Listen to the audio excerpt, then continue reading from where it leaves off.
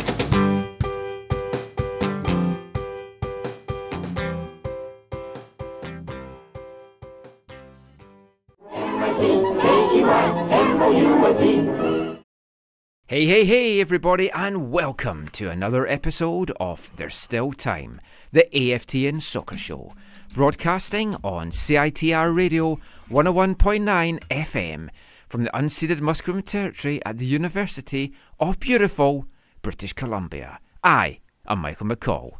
Steve Pander. And I'm Zachary Eisenhower. And by the looks of it, Zach has brought Santa's workshop with him. I'm just getting your Christmas gifts ready. Oh, you've got me a helicopter. Yeah. I always wanted one. Yeah. I thought it would be a little bit bigger, but I've often thought that about things and I'm usually disappointed. It could get you to Games of Pacific. Yeah, very possibly. Yes, Zach has brought his whole Lego set. I'm not sure what he's doing with it, but it's Christmas time. Maybe he got them in an advent calendar. I was wondering if any of you guys got a Lego advent calendar this year. Yeah, we have 4 in our family. 4 Legos or 4 advent calendars? 4 Lego advent calendars. Oh. We've got 5 advent calendars on the go, but no Lego ones. Oh, what do you got? Got a Harry Potter Funko Pop one. There's a Harry Potter Lego one. Yeah, I saw that. I nearly actually bought that, but I got the Funko Pop one. I bought it last year, and then with the postal strike, it didn't arrive in time, so this is me getting to finally actually use it this year. What else have we got? We've got one for our new dog, a dog advent calendar. We've got a Galaxy chocolate advent calendar, because obviously the best chocolate comes from the UK. Bizarrely imported and cheaper than some of the other advent calendars you can buy in the shops here. And I got a special... I said I bought it for Caitlin. It was really for both of us. A what? It's a coffee advent calendar. Cool. It's like instant coffee sachets. Got it sent over from the UK. Different flavours every day. Great fun. And then we've got a nice online Edinburgh advent calendar that we got last year, but we can use it this year as well. Lots of great fun. Steve, do you have any? No, I never bought one. I thought it was a waste of money. Now we're thinking that your mic is not working. Yeah, I don't think so either. Super. What makes you think that? Try this. Yeah, take that off. Is that? Oh, that's better. That's much better. That's much better. Yeah, let's go with that. We have 4 Legos. So my son has the current Lego Star Wars calendar. There might be a reason that wasn't on it. Yeah. You and your protective sheaths. Yeah.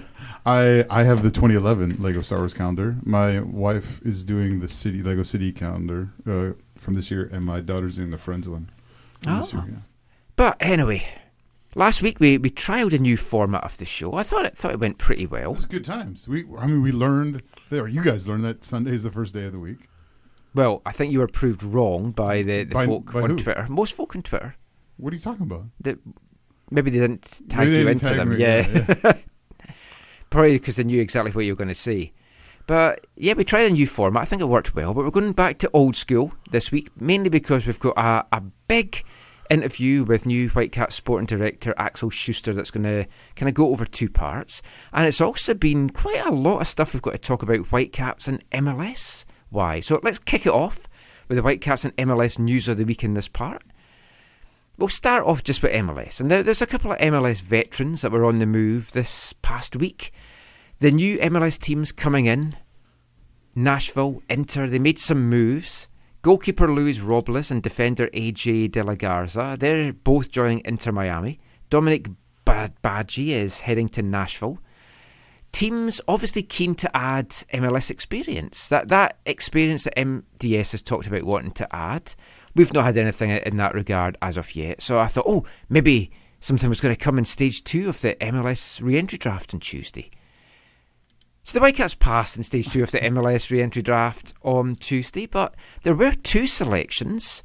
Juan Agudelo, who I did think was I know he's been around a bit. I'm not sure he would really fit in with what MDS is looking for, but ended up at TFC. I think that's quite a good pickup by them. And then Saad Abdul Salam ended up at New England Revs. But for me, Agudelo was definitely the best pickup in that. Yeah, and he's old friends with Jose Altidore, right? They're old buddies. They've played a lot together, including when they were young. They played, I'm trying to think if Agudelo was in the 2007 under-20 team with Bradley and Josie. But it kind of fits the age. Yeah, I'm pretty sure he was in that team. If I was Abdul Salam, I'd be sad too going to New England Revolutions. By the way, Yeah. No, he was too young for the team. But anyways, they're good buddies. So, no new players added to the Whitecaps this week. But obviously, inspired by me talking about getting a rescue dog from Mexico, the Caps thought, we should get something that is going to rescue our goal scoring. Let's go to Mexico for that. Or so it would seem anyway, because the rumours are back. Lucas Cavallini looks set to be a Whitecap. As the week went on, the rumours grew arms and legs. Now, some tweets tonight, looks like there's a body to it as well. The rumours have kind of existed for a while that he was going to come here. The Whitecaps were meant to be interested in signing him last summer. And apparently, if you believe the rumour mill, a price tag of $5 million was put on his head and that fell through. But as the week started to go on, it was mentioned that he didn't return to pre-season training with Puebla. John Sutcliffe from ESPN indicated that it was a done deal on Friday. On Saturday, Fox's Gustavo Mendoza also said it was a done deal. And he was very spot on in the past when he talked about Camilo ending up going to Mexico way back then.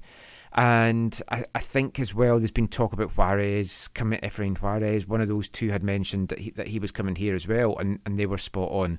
And then today on Sunday, El Heraldo de Puebla, the newspaper for the city of Puebla, reported that the deal looked to be getting announced in the coming hours. So Monday, maybe even by the time this podcast comes out, we could have Lucas Cavallini as a Whitecaps player. And we held his discovery rights, that was revealed, which I believe will be set to renew next year, so not a guarantee maybe that we would hold his discovery rights next year, so maybe a little bit of urgency to get the deal done before the end of the year.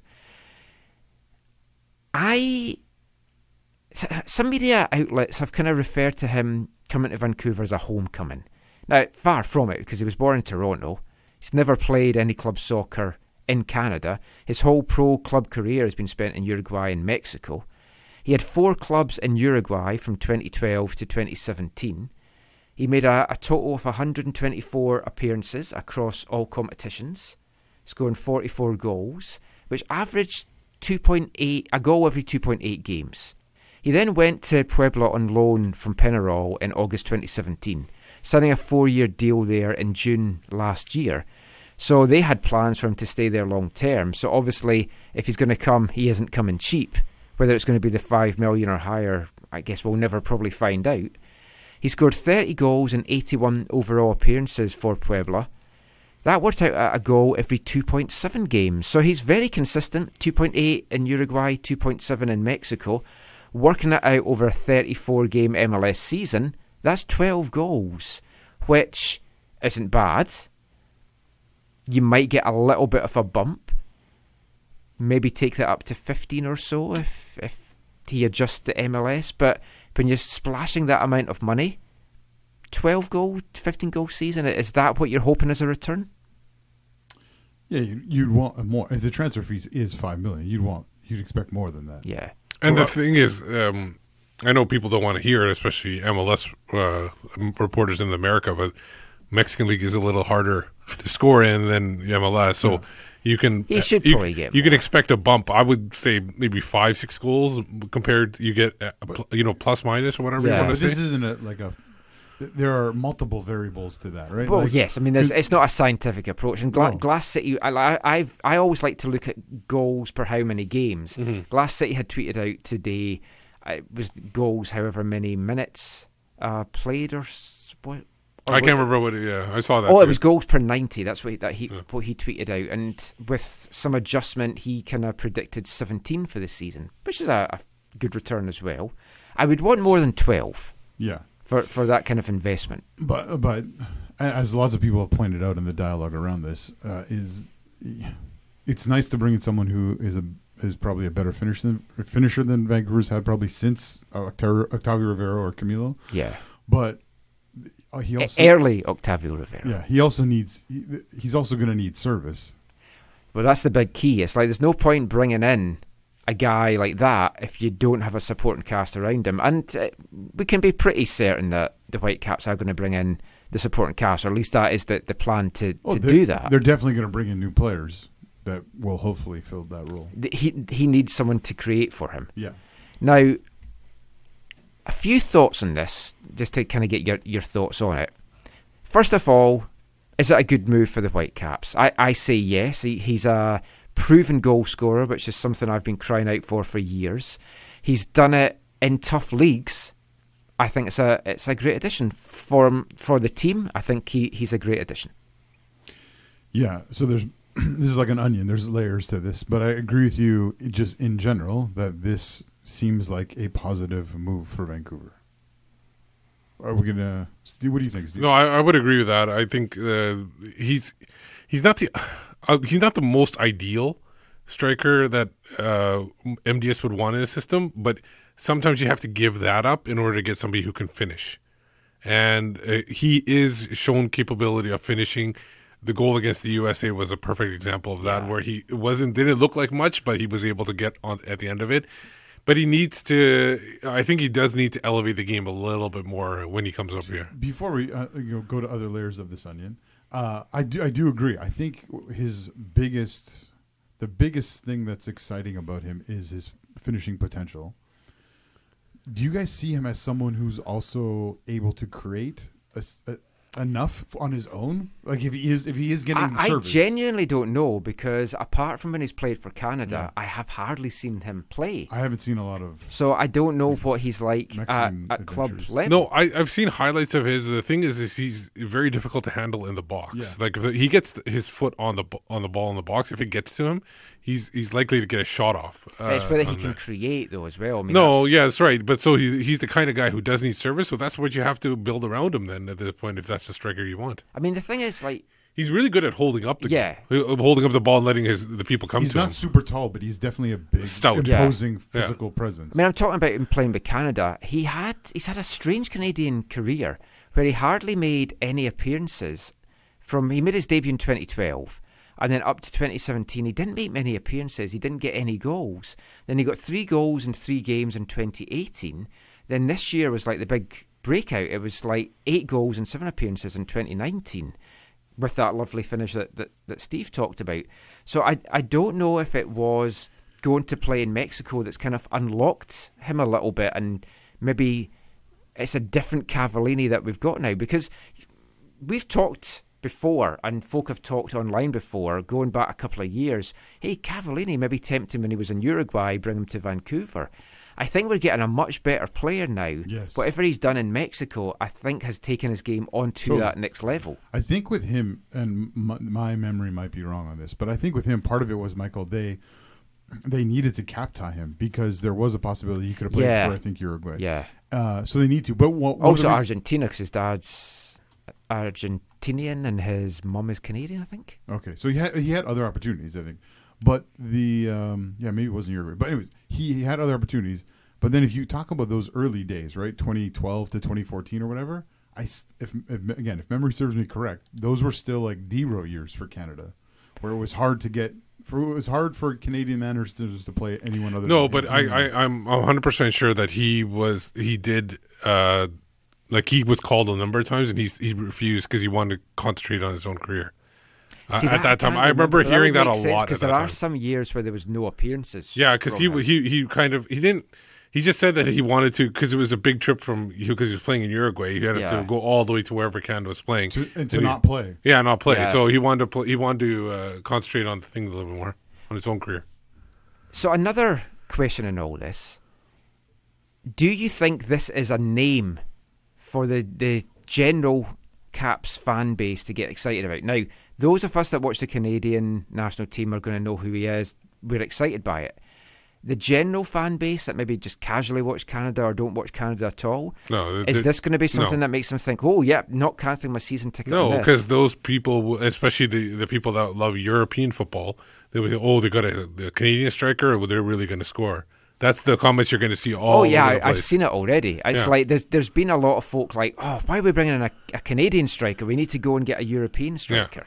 Yeah, I agree with you that this will hit with people who follow the Canadian men's national team. They'll be excited for this, but it will not have the immediate impact that you would long for from a striker who's being signed for, let's say, in the ballpark of $5 million. Yes, I mean he's the DP, and if we're just adding one DP, this is the DP. This is not going to move things as much as they want or need, and it might not even save some of those people who didn't cancel their season tickets, waiting to see what happens, up in the lead up to the end of January. Which would be disappointing because I think he's an exciting player and he's more than capable of lighting it up in MLS. If you can score those goals in Liga MX, if you can go and score those goals in Uruguay in First Division, Premier Division, then you can do it in MLS as long as you've got that supporting cast. And I guess another question then to kind of ask round about that as well is, from the player's point of view, there's been other folk, non-Whitecap supporters of the national team, that are disappointed that he's coming to Vancouver. They're like, he's taken a step backwards in his career. Why is he coming to MLS? That's a step down from Mexico. Why is he going to Vancouver? If he's going to come to MLS, that's a poor team. Why is he going there? This is going to hurt his development, etc., etc., etc. Do you put any stock in that? No, actually, I think it's going to help his development because it will put him in a different environment where he can maybe learn the MDS way of being a striker, and that could actually help him translate that into some more opportunity down the road. I would differ from Steve on this, in that on the surface, and I'm not like, I'm not going to go on Twitter and whine and complain and say, oh, this is the end of his career, none of that kind of stuff. But on the surface, it does not appear like the ideal move in terms of his career. Because the league is not as good as the Mexican league. So you're going to a league that's not as good. So you're therefore playing with and against people who are not as good. And so I don't think that does help him maybe up his game. Now, maybe he will come in here and he could still, again, it's on the surface. He could come here and bag a bunch of goals and build his confidence, and it'd be great. Well, he's going to have to, because the pressure's on him to deliver right from the off. Which is another thing that could also work against him as Yeah. opposed to for him. But so I don't think it's the best for him, but I do think there is potential for it to work out in his favor. I kind of agree with that. As excited as I am to have him here with the Whitecaps, from his point of view, I do think staying in Mexico would maybe have brought his game on a little bit more. But he's about to turn 27. Yeah, and how many players get transferred from Mexico in the Euro? Is it that immense? I don't know. A lot of people are actually going the other way from what I saw. I mean, Maybe this gives him. Maybe he feels like this gives him more exposure because there are more eyes in Europe watching the MLS instead of Mexican leagues. And it's like That's MDS has talked about, and we'll hear from Axel Schuster talking about this as well. Vancouver being a stepping stone club. It's like you go and because you're going to have scouts in Europe, as Steve says, watching MLS. Yeah. The games are on Sky Sports; they're shown elsewhere in Europe. So if you start to do well, you're going to get a little bit of attention. But also, you have to think he's maybe made the move for monetary purposes, maybe the home life, that maybe he just feels bringing up his family in Canada's. Yeah. a Now better again, I option don't for know. him. I don't know Pueblo, so I don't know if there is like a. I remember we it's know a nice we know there's city a. from my Panini sticker books. Is it?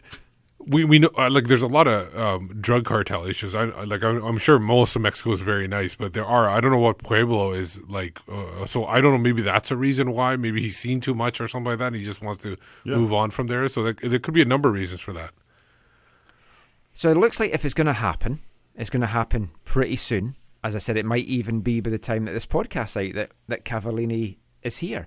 There's too much smoke for it not to be happening. If it now falls through, this is the worst possible thing for the Whitecaps because obviously they're going to say, well, we didn't say he was coming. This is just media speculation. But folk believe everything that they see online. Well, it's not everything you see online. It's when there's so much, so many different... From really respected sources in Mexico as well. But so that should get confirmed this coming week, hopefully. The pressure will be on him, as I said, to kind of deliver right away. We know a little bit now of when we're hopefully going to first see him in action if he does sign to be a Whitecap, because the MLS confirmed some stuff this past week. Pre-season is going to begin for teams on January 18th. Those that are in the CONCACAF Champions League are able to start a week earlier. The primary transfer window will run from February 12th to May 5th.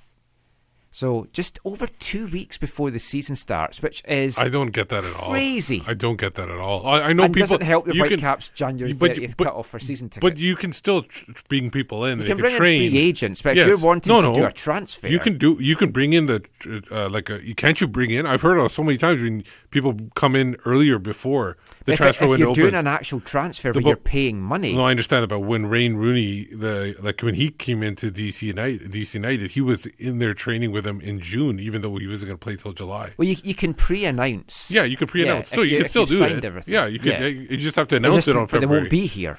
No, they can still be here. I think in training. I'm not sure.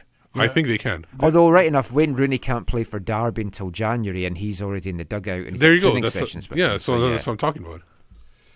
Yeah, It's crazy. It is a little bit crazy. However, when people listen to Axel Schuster later in the show, they'll come to hear that it is their intention to get everything done by the 18th of January. Yeah, Which- or as close as possible. Yeah, which would be nice because A big difference from last year. Vancouver's been one of those teams that has had to wait because they have Yeah, to try and get players but on even- free or get players who other windows closed, This other doors this closed. transfer window doesn't make sense to me. This MLS thing is stupid. Like, I don't know why they start so late in February. I don't know if it's because they're waiting for all the January European window to close, so that maybe they get some more Yeah. bargains or something like that. I don't know Possibly. if that's the reason why, but it's kind of stupid that It's they have just it. a shame now that Steve's going to get fined for that Yeah. comment. It's Mickey Mouse, man. $10,000 that's cost you, Steve.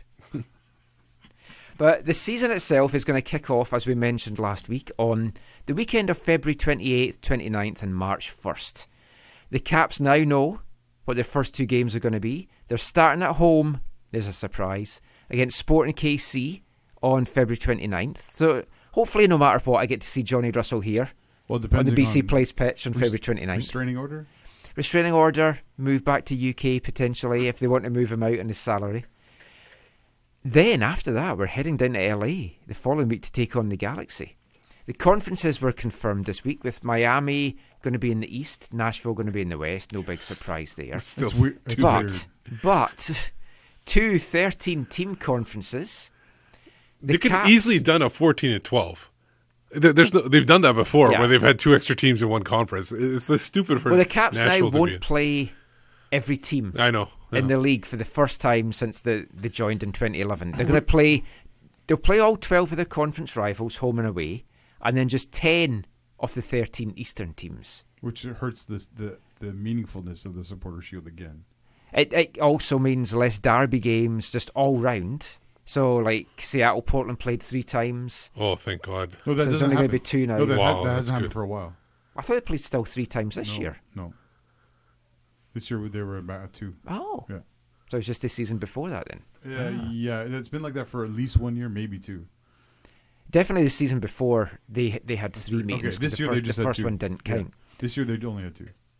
Austin are coming in 2021, and then the rumours this week that Charlotte are going to be the 30th club announced, but they might even start in 2021 because they've got a stadium and they're good to go. And so then, they could have 2 in 2021 and then 2 in 2022. and then after that, if you listen and watch what's going on, it's likely to be Phoenix and Las Vegas.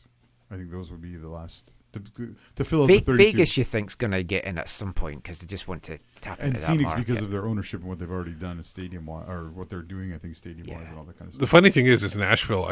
I'm almost can guarantee you that it's going to be a couple of years in Soft launch. in Western Conference, Oh, and they'll be yeah. moved to the Eastern Oh, yeah. eventually. Totally, Yeah. without a doubt. Now, something we alluded to there, and something else that MLS confirmed this week, is Uncle Donny fined Mark DeSantos an undisclosed amount. I'm just guessing 10,000, but an undisclosed amount for comments that were made in a November 4th article, which was later confirmed to be one that he gave with Mark Pence in The Athletic. The offending quote seems to have been Mark saying that MLS was a Mickey Mouse league for having such a long off-season.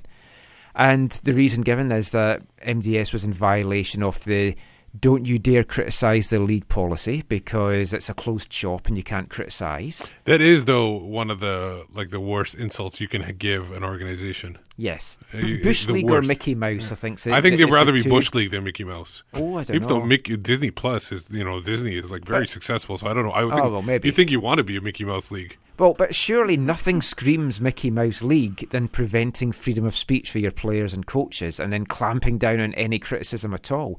I don't know if we have to refer to Don Garber as the great leader now, if we're all going to get issued with a little red book to carry around with all the rules in it.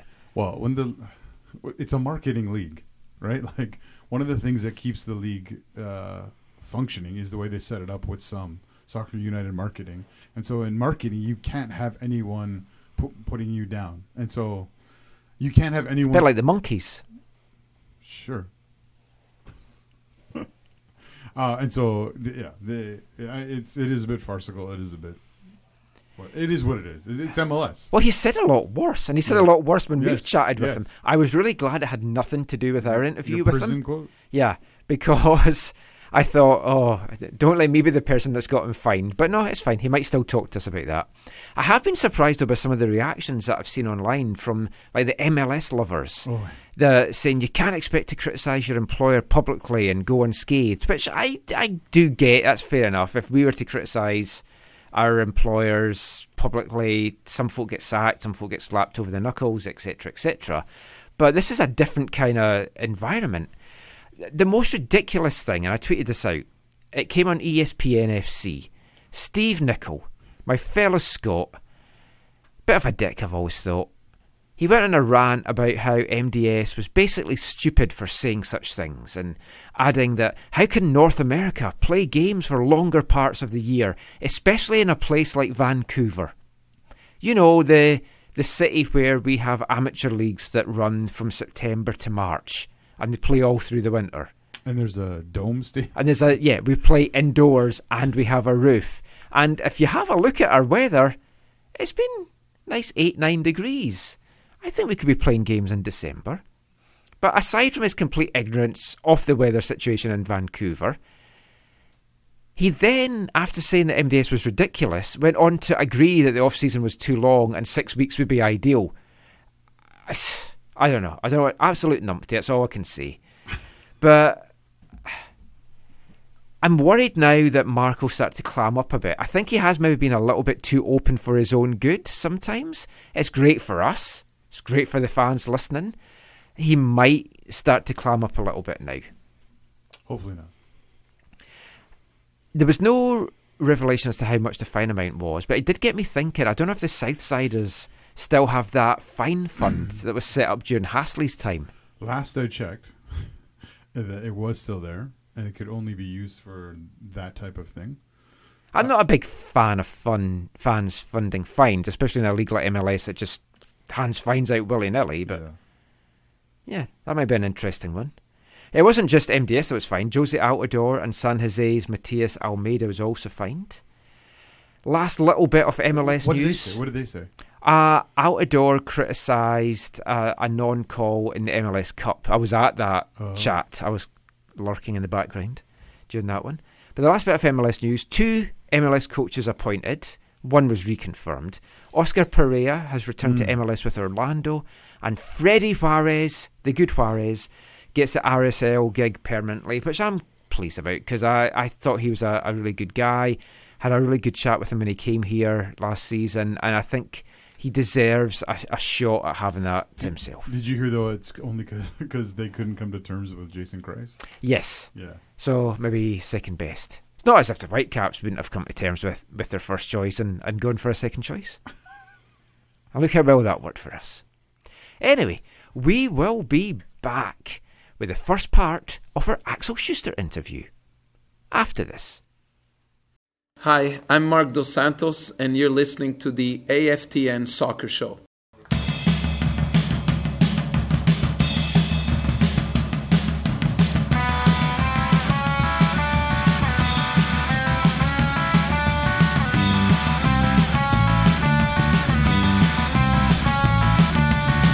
Look out, it's me again, pretending it's nice to meet again. I see your stuff grin up on wonderful hair. Quite frankly, the Siegfried, I don't really care. At least I'm not a member of the Complex family. At least I'm not a member of the Complex family.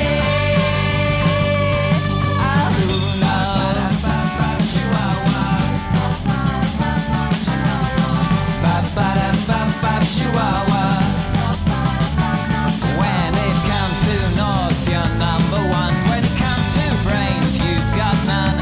You've no imagination, your face is Hackett. You're as cardboard as a cornflakes packet. At least I'm not a member of the cornflakes family.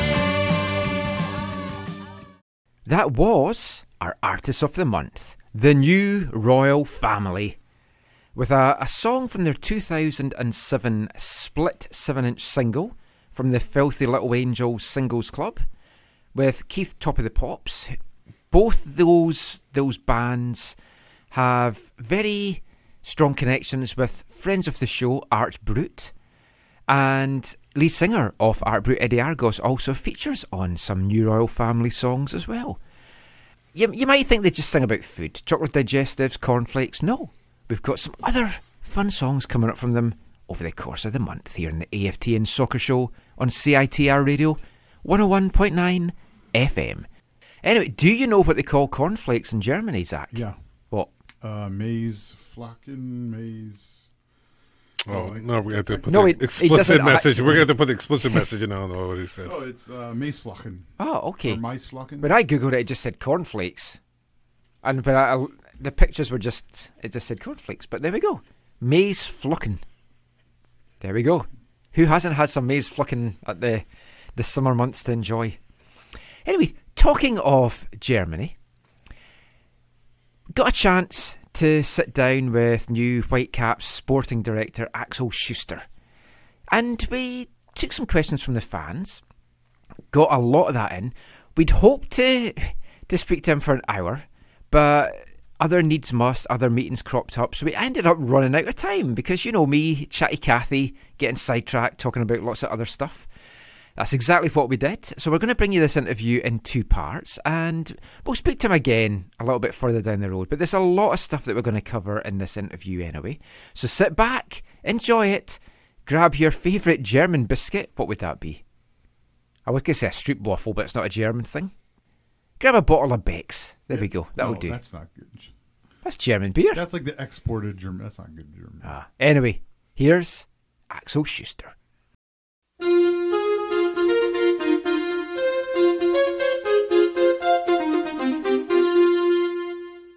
I wanted to kind of ask you, first of all, just your initial interest in football. Like, What was the earliest age that you can remember having a love for the game? That's really easy. The first game I still have in my mind that I watched have been the semi-final of the World Cup in 1982 in Spain. Oh, I remember that game. It was Germany against France. Battiston. Yes, that happened as well in that game, but it's even a part of the mentality of the German team at that time, and was not the best idea of Schumacher. Not that it happens, it wasn't his behavior after that, of course, it was maybe not the most clever or the best way to do it. But anyway, that what I have in my mind was this game. It's a 1-1 after 90 minutes. The German team goes down 1-3 in the overtime and still was fighting. Come back, make it to the 3-3, goes to the penalty shootout and win the game and to go for the final. And that is something I still have in my mind. This situation to go down 1-3 in the overtime and still to believe that and it was not the most talented team in that time, to believe that with the right mentality you can change things in football. That era for Germany, there was so many strong players came through. Obviously, you'd won the World Cup a little bit before that, but when you were growing up, who were the players that kind of stood out for you as a child, and did those kind of players kind of shape then the kind of players that you looked for when you then got into an executive position in football? Oh, I don't think that at my beginning I was thinking about this part of the profile, because I've grown up in Cologne, and I was close to the club, and so obviously sometimes it was more about somebody polite or gives you an autograph or something like that. I think sometimes that was more in my mind. But if you go on and which players I like most in the history of the successful parts of the German this period, I followed much and I went to all the World Cups in that period.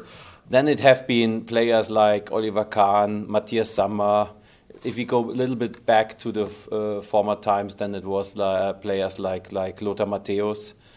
So you will find a similarity between those. Never give up to fight with a huge mentality, but even with quality, for sure. All of them three have been excellent players, close to the best players in Europe at their time.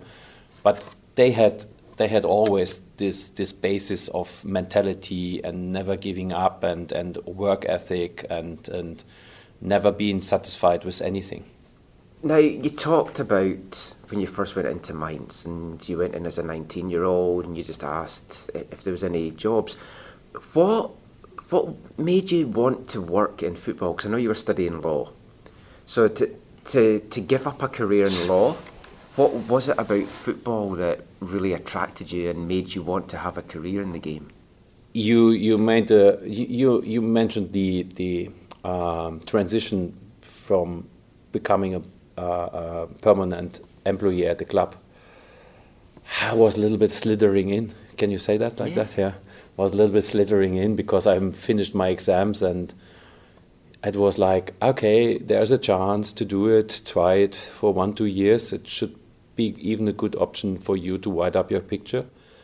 And I loved this club at that time so much that I wanted to be the person who helps them to stay in the league, because they were fighting not to be relegated to the third league at that moment. So it was a little bit like that. And yeah, I had discussion with my family as well about that. Now not to go on with that what I was doing before, the law exam. And it was even that I told them, yes, it's only about 1-2 years, and then I will go on the company side of my father or something like that. It became 16 years. So yes, at the end. So I think if the word if that is an English expression as well, then slippering in is exactly the right thing. It was not like, and now I do football and that is my next 5, 6, 10 year step plan. I hadn't a career plan for that at that moment. And to be honest, at that day, the club was not that attractive that you could believe that you work there for that it is attractive to work there forever. Because I don't think that the salary that I got at the first year, I could build up a family with that. So then the club grows, and then in the first 2 years happened a lot of things. So at the end of the second year, Jürgen Klopp was coach.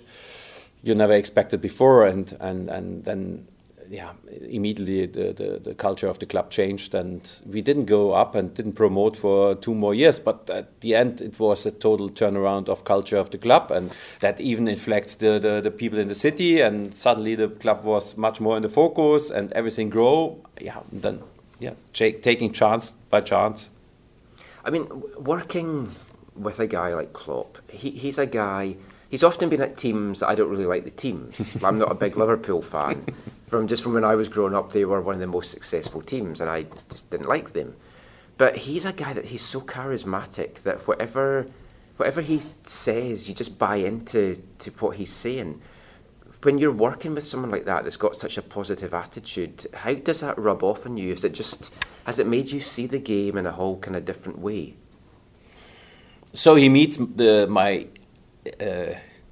my most loved profile as well as a player on a total different level. So he have not been on the level of the guys I told you before, but he was the guy who will never be able to play in professional football, and even second league was professional football at that time, if you have not the right mentality. And so at the end, I think he even thought much more about the game, because he's a clever, intelligent guy with not the talent.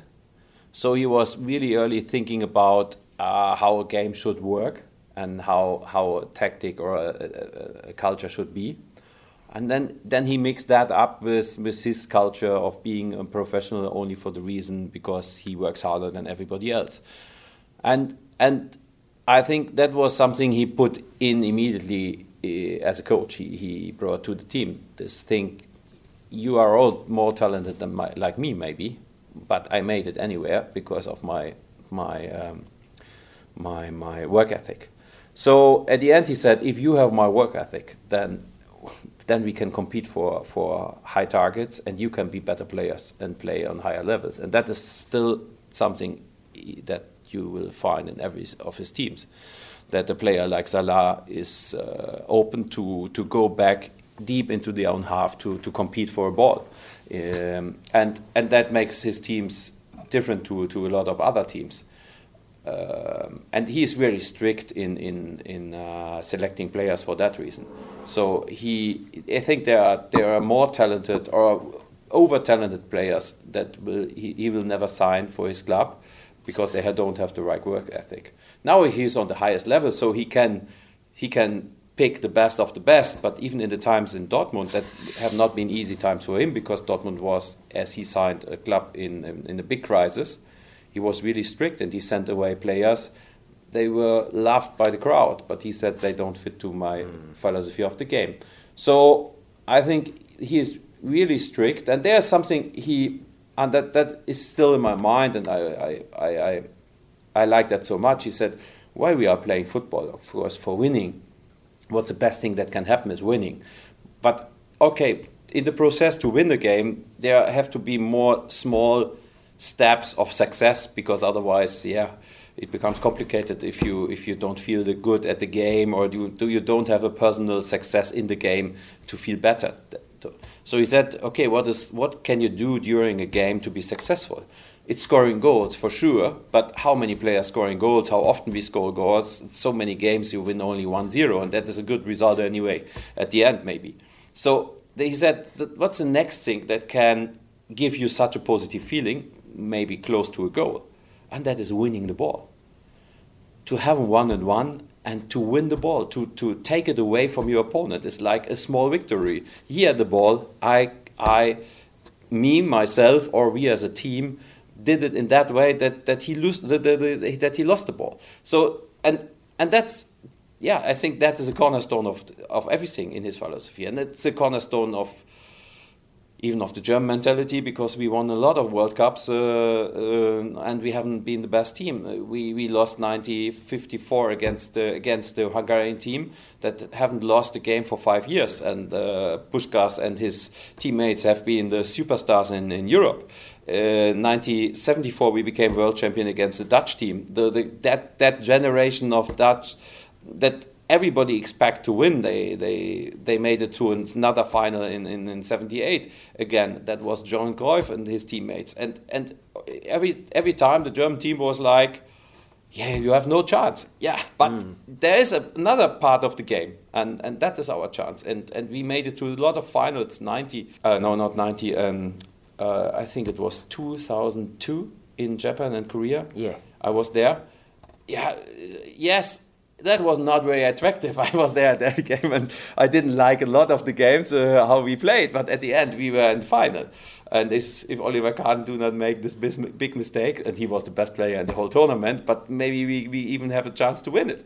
So there is another part in the game. And if you combine both, yeah, but then you're the best team on the world. Yeah, that brings me nicely then to talk about profiles of players, because Mark's talked about it a lot the last year. You talked about it quite a bit as well.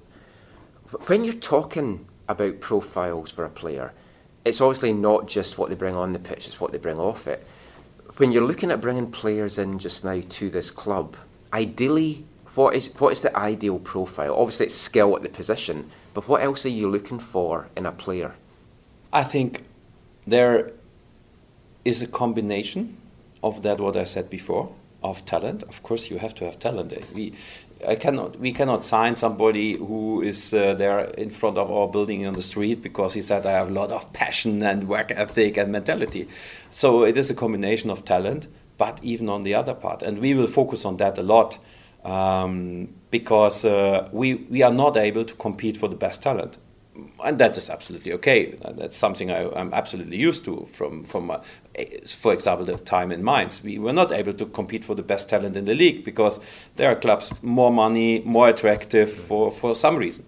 So then if we are not able to compete for the best talent, then we have to compete for the best mentality, and it will be the entrance door to this building, and it will be a commitment to mentality, work ethic, discipline, and respect, and team spirit, and we have to be very strict with that, and then we have to find that talent we can get on that level, and yeah, then that's a sort like, or that's the way we will scout players at the moment. So even sometimes to accept a little bit more talent if he fulfills 100% of the other side.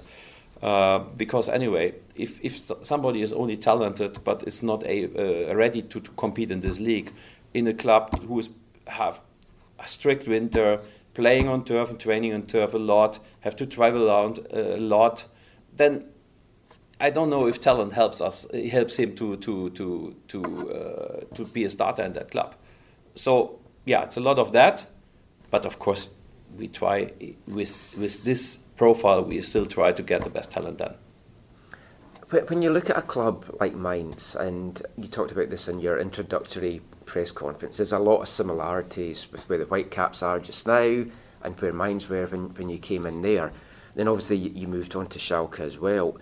At Mainz in particular, and even at Schalke, like how did you identify the players that you wanted, without maybe giving too many of your secrets away, but how did you use the scouting network, and how did you identify who you wanted to bring to the club, considering budgetary restraints and stuff like that? And thank you for this question, because if you ask me about how we scout players, there's one more thing I have to mention, because always to look at a profile and to think about if he can be the next platform in his career. So to be attractive for a group of players that have the right mentality and a basis of talent that is necessary, but even to find out if he wants to be here because he believes we are the next step, and if we believe we are the next step.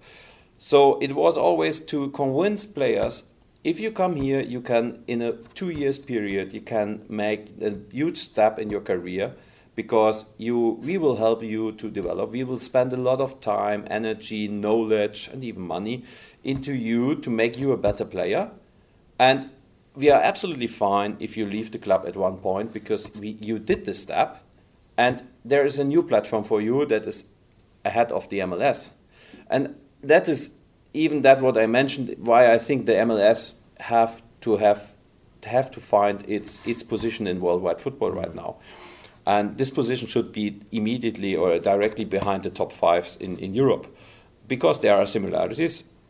If you look at the English League, Premier League, then even the Scottish League, then it's a language. So if we sign a player, for example, from South America, Asia, Africa, he will learn the language here. But it is even a part of the culture of life in the cities here. To live in a city like Vancouver, it's more or less the same than to live in a city in Great Britain. And the third thing is, the game here is also very physical, athletic. That's even comparable to leagues like the Premier League or the German Bundesliga, where the game is also very athletic. And today it's often more, and we spoke about Kloppo. But there are other clubs and coaches who influence the game a lot. It's a Red Bull clubs, it's Pep, for example, Pep as well. So they where intensity, it's even very important. So there are a lot of things you can learn here to be ready to make the next step to Europe. So it is not our idea, and that's my job to sign players on their last contract, because anyway it can be a good signing and a good add-on in the team, because he's very experienced and he is here for the right reasons, because he still wants to show the world that he is a good player. But to have more players who have a lot of reasons to perform here, and one reason is even a reason for their own career, that is even something we did in mind. So we said, come here, play here 2 years, and we know that there are clubs that are more attractive than ours. So perform, do it in the right way. We will open the door to these clubs, and we're absolutely fine if you perform at the highest level. Help us to be a better team, because you perform that good that you go at one point.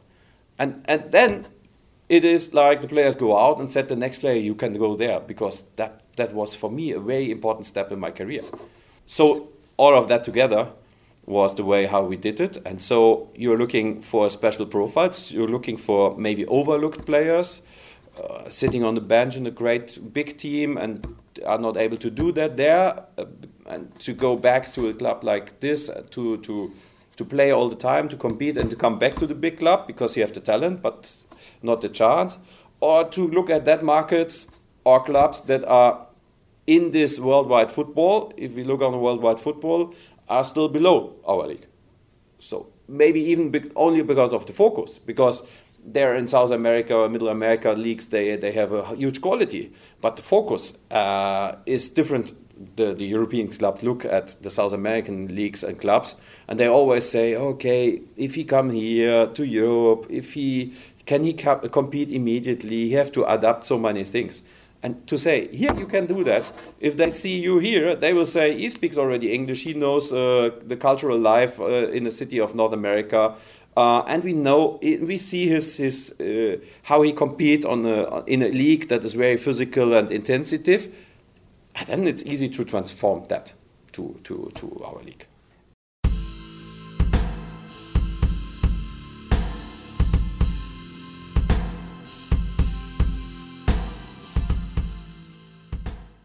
Part one of our sit-down chat with Axel Schuster there.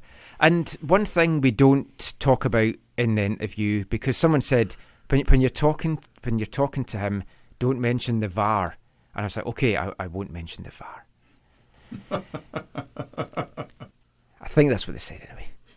But it was nice to hear about his background and experience with Klopp, because, as I said in the interview, I hate Liverpool, but Jurgen Klopp is just so personable. And it's like, I like Mourinho and I hate Spurs, so it's like I'm trying to like just now think, okay, I maybe don't want him to lose as much, but still get beat. But I mean, he's going to have learned a lot working with a guy like Jurgen Klopp, and that enthusiasm. And MDS has talked about he likes how Liverpool play as well. So again, soul brothers, if that's a phrase.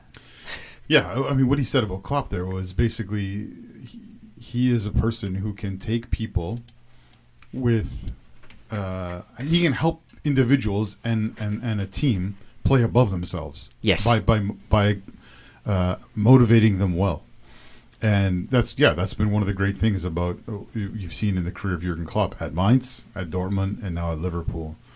I think, though, when you listen to him talk about how he was raised on German football, Axel raised on German football, some of those things that are the core values, or the traditional core values of German football, in terms of the will to win, like whatever it takes, never give up, incredibly hard work rate, masterful. Sure.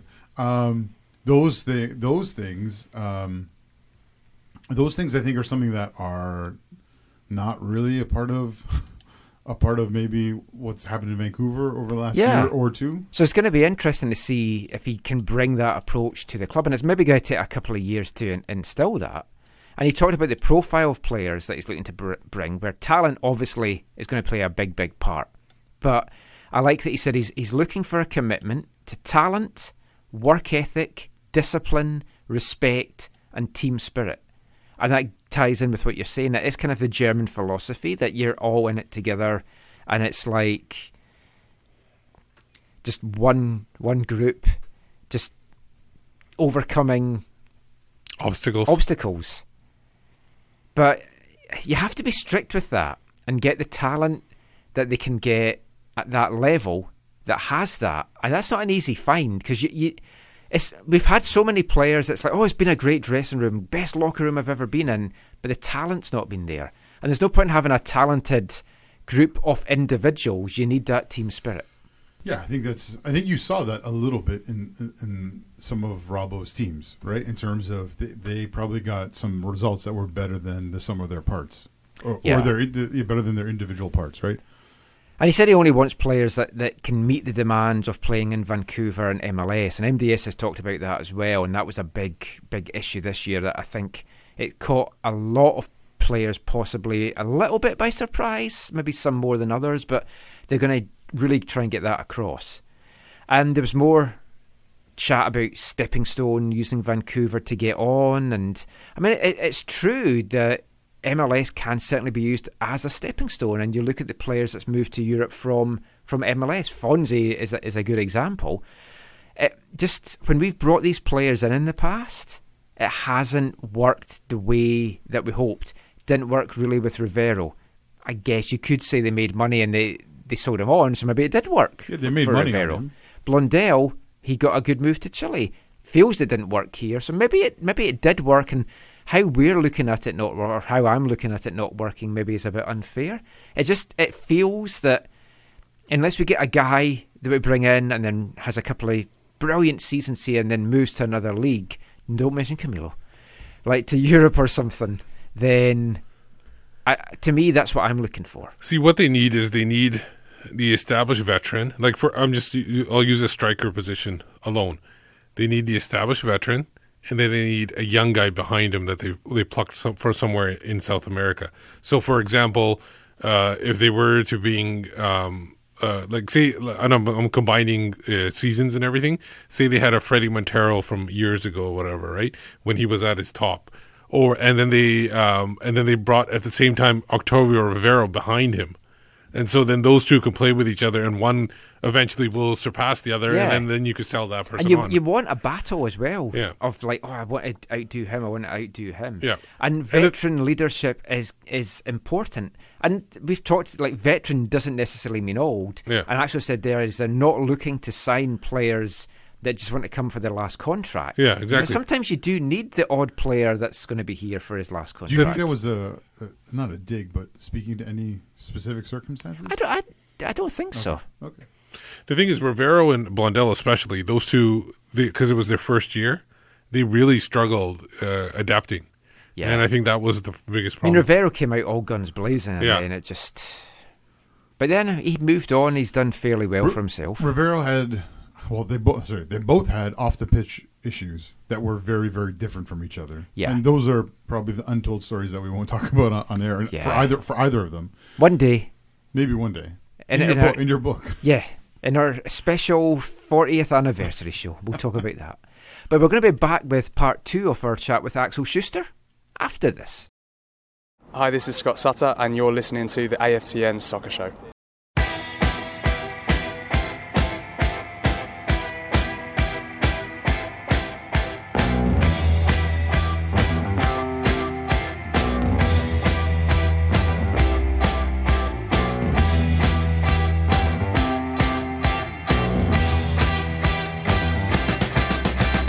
London calling to the faraway towns. Now war is declared and battle come down. London calling to the underworld. Come out of the cupboard, you boys and girls. London calling, now don't look to us. Phony Beatlemania has bitten the dust. London calling, see we ain't got no swing except for the ring of the crunching thing. The ice age is coming, the sun's zooming in. Meltdown expected, the wheat is going thin. Engines stop running, but I have no fear, 'cause London is drowning. I live by the river.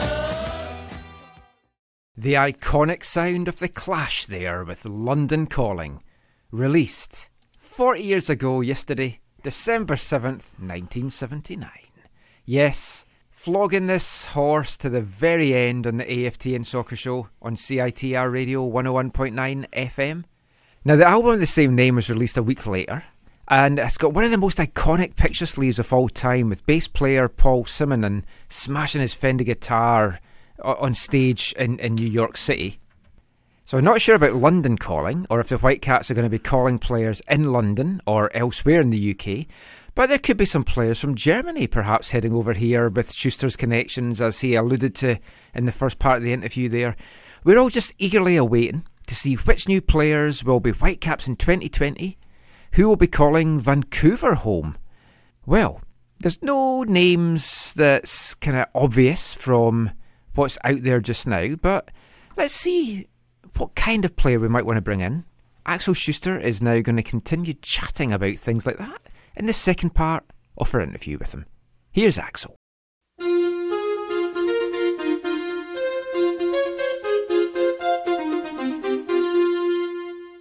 Last season in particular, but previous seasons as well, we have had a number of players here who are either wanting to use the MLS as a stepping stone, or they're looking to rekindle their form. There was a few players last year, and Mark had maybe acknowledged he brought too many of them in at one go that were like, well, they were good in the past, and we can maybe bring the best out of them. So there's a danger maybe of bringing too many of those kind of guys in. You do need maybe someone that's been there and done it. But for a club like the Whitecaps, how easy is it to get a player like that? How attractive? I mean, you've got your contacts in Germany. Mark's got contacts as well. How easy is it to sell Vancouver to a guy that is at a high level already and maybe a regular first team guy? First of all, yes, and I always say I don't like to look too much in the rear view mirror. And there are reasons why that's so small and the windshield is that big. But If we look shortly on the situation 1 year ago, then of course everybody in these clubs knows and will agree that there have been too much changements, and that is even a danger, because then to change everything, it brings instability. So it is absolutely not my plan, and I will never do that, to change everything. Even I don't want to speak about our club, so I try to do it more abstract. If you have a player on a position that is playing all the time, you say, okay, he's okay, but he's not the best in the league. Or to say, and now I have somebody in Europe is better. To change it only for that reason. I don't want to change things by principle. So you need even stability in the locker room. So maybe to say, yeah, we keep him because it's okay anyway. There are better players in the world, but we should focus on another position where we have the possibility to bring in somebody new, because there's somebody who is really not convincing, or the player who left the club. So or we transfer somebody, or we can trade and change.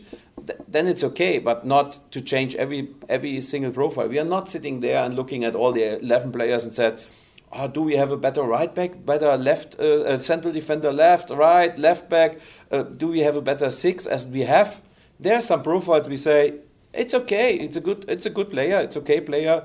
We don't even ask agents to send us profiles of that. So at the moment, every European agent that contacts me, and I know, and there are some I don't even know, and everybody tries to make business. Yeah. But those who ask me, and I trust and know, I write them.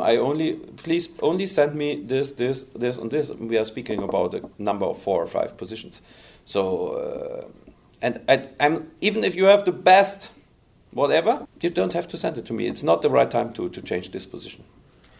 In terms of making any transfers, but particularly big splashes, you've talked that for any player it has to be 2 yeses, one from you, one from Mark. When it's maybe, say, a designated player or a higher profile player, do you then still have to go to ownership to get their approval? Or if you and Mark agree, can you go and get the deal done? I will never ask the ownership to agree to a white paper. So they are, I like them really much, because they are really, I think they are the fans number 1 to 4 in this club. And so they are really interested in the club and in everything that is going on, and they are really supportive. And they are always asking me, can we support you with this or that? Do you need help? Please let me know. We will try to do everything. So it is an implicitness that I keep them up to date and informed. And there is an informal way how we communicate all the time. So they it's not a question of I have to ask them, or I have to they want to control me. It's for me this. Yes. So I do that from the first day on, and we have never spoken about that. They never asked me, you have to report us all the time, or we want to know that. It was from the first day on that I told them, so only to let you know. Sometimes I do it every day, sometimes 2 days not, because there are no normal informations, to let them know. And of course, if you sign a DP, it's their money. Yeah. So I feel it more in implicitness to do it. But there was not a red line or something like that. And for me, it's the same. If we want to sign a DP, I think we will sign a DP, then I even want to have them in the boat. That they are convinced we are doing the right things, because it's their money. That is something new for me. In Mainz, we never get external money. The only one I have to convince is the banks, but they will never give money for a player, because that the risk is too high. No bank accept that. So yet something new, but yeah, no problem. I mean, football, it works so differently in Europe, and Mark's talked to me a couple of weeks ago about how the MLS transfer system, because he described it as like a prison. It's like you want players, but they can't come because of all the mechanisms. Where in Europe, you can just go, I want this guy, I'll go and do that. How involved were you in the transfer process at Mainz and Schalke? Like, were you heavily involved in getting the players, or was it all part of like a group thing? Yeah, it was the same like that. What I mentioned here, it was only that we have been 3 persons. So Right. Because so the group we need 3 yeses, but Right. no, we hadn't known. There were no owners or something like Yeah. that. Or weird mechanisms that you had to make things work as Yes, well. but to be honest, some people ask me, you have never worked within cap. Yeah. That's right. And I said, that's absolutely wrong. If you work in mines, you haven't cap. Because you have only the money you have. You cannot spend even €1 more because no bank on the world gives you money for players. So at the end, the cap is exactly the budget you have, and it have to fit into that. Here you have 3 DPs it's outside of the cap. It's something I don't know in mines. In mines, it was like that. Oh, we want to sign the player. It's the best one we can get. And we said, yeah, but unfortunately, is 100,000 over the budget we have. Yeah, but then we have to be creative.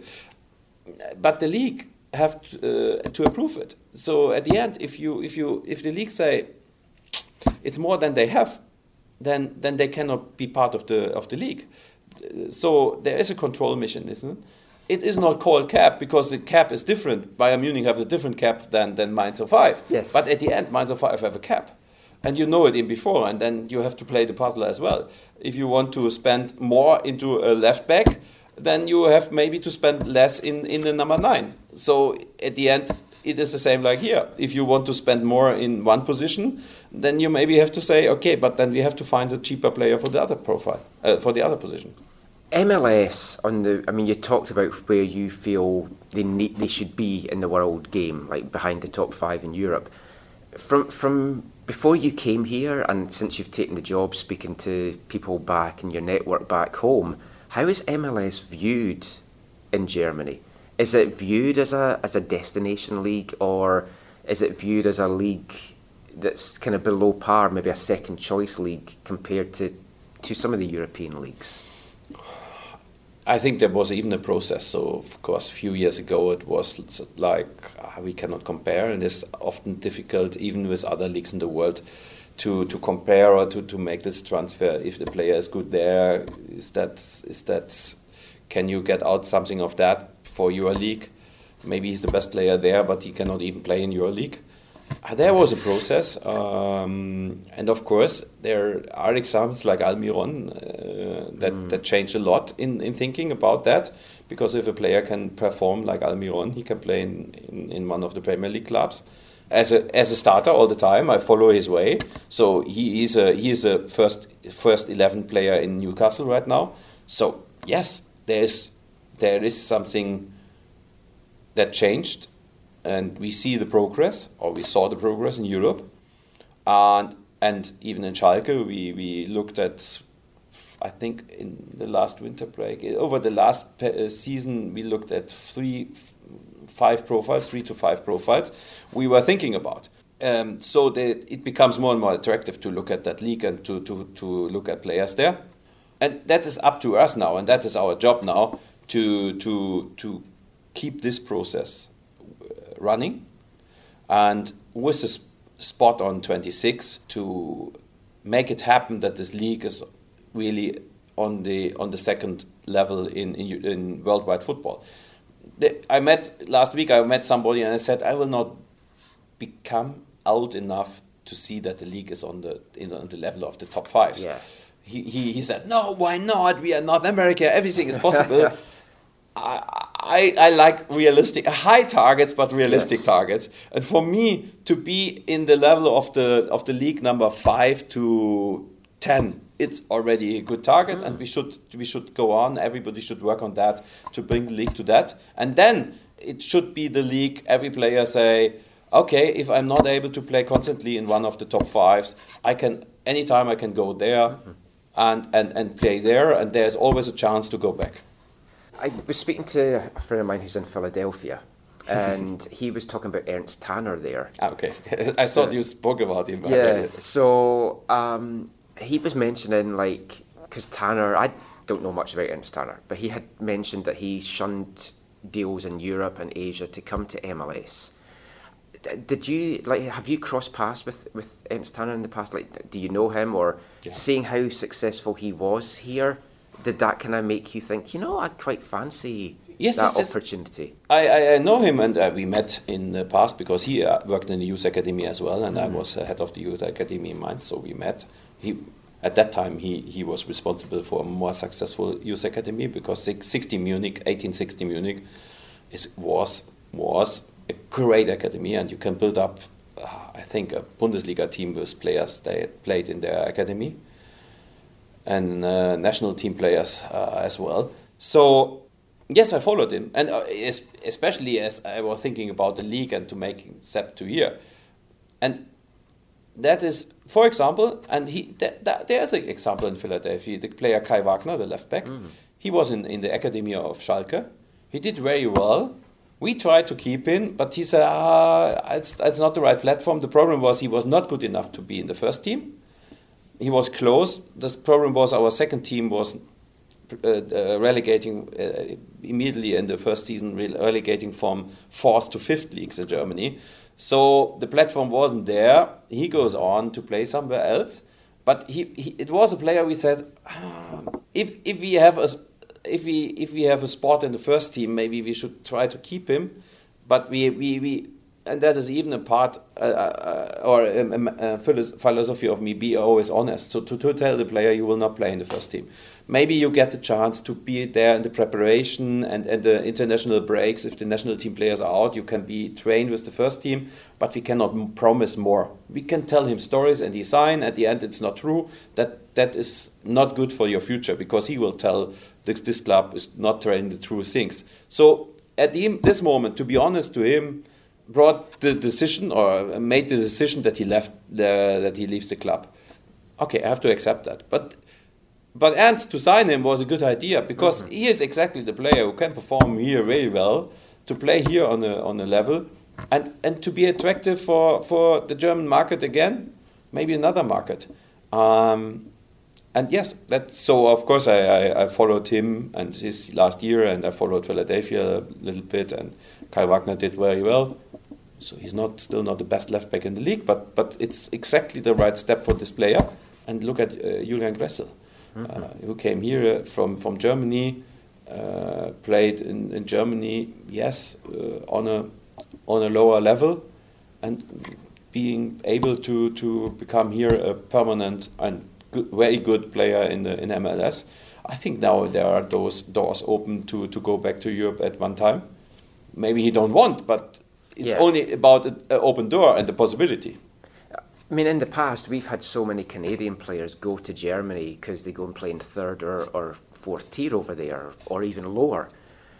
With you coming here now, have you had any, obviously we're not going to name names, but have you had German players get in touch with you and say, I'd be interested in coming to MLS? Yes. Do you expect an influx of German talent to come Agents over? and players, even some players wrote me. And yeah, it was even for me a good feeling because you can be convinced as much as you want, and I did the step because I was absolutely convinced of everything I told you about it, the development of the league and everything. But then to get so much messages and of agents and not only sending me 32-year-old players who are at the end of the career, even to send me some young players that exactly fits to that what I told you, and it's still not sure if we sign them, but only to get the feeling, and even 2 players, now 3 players in total, wrote me.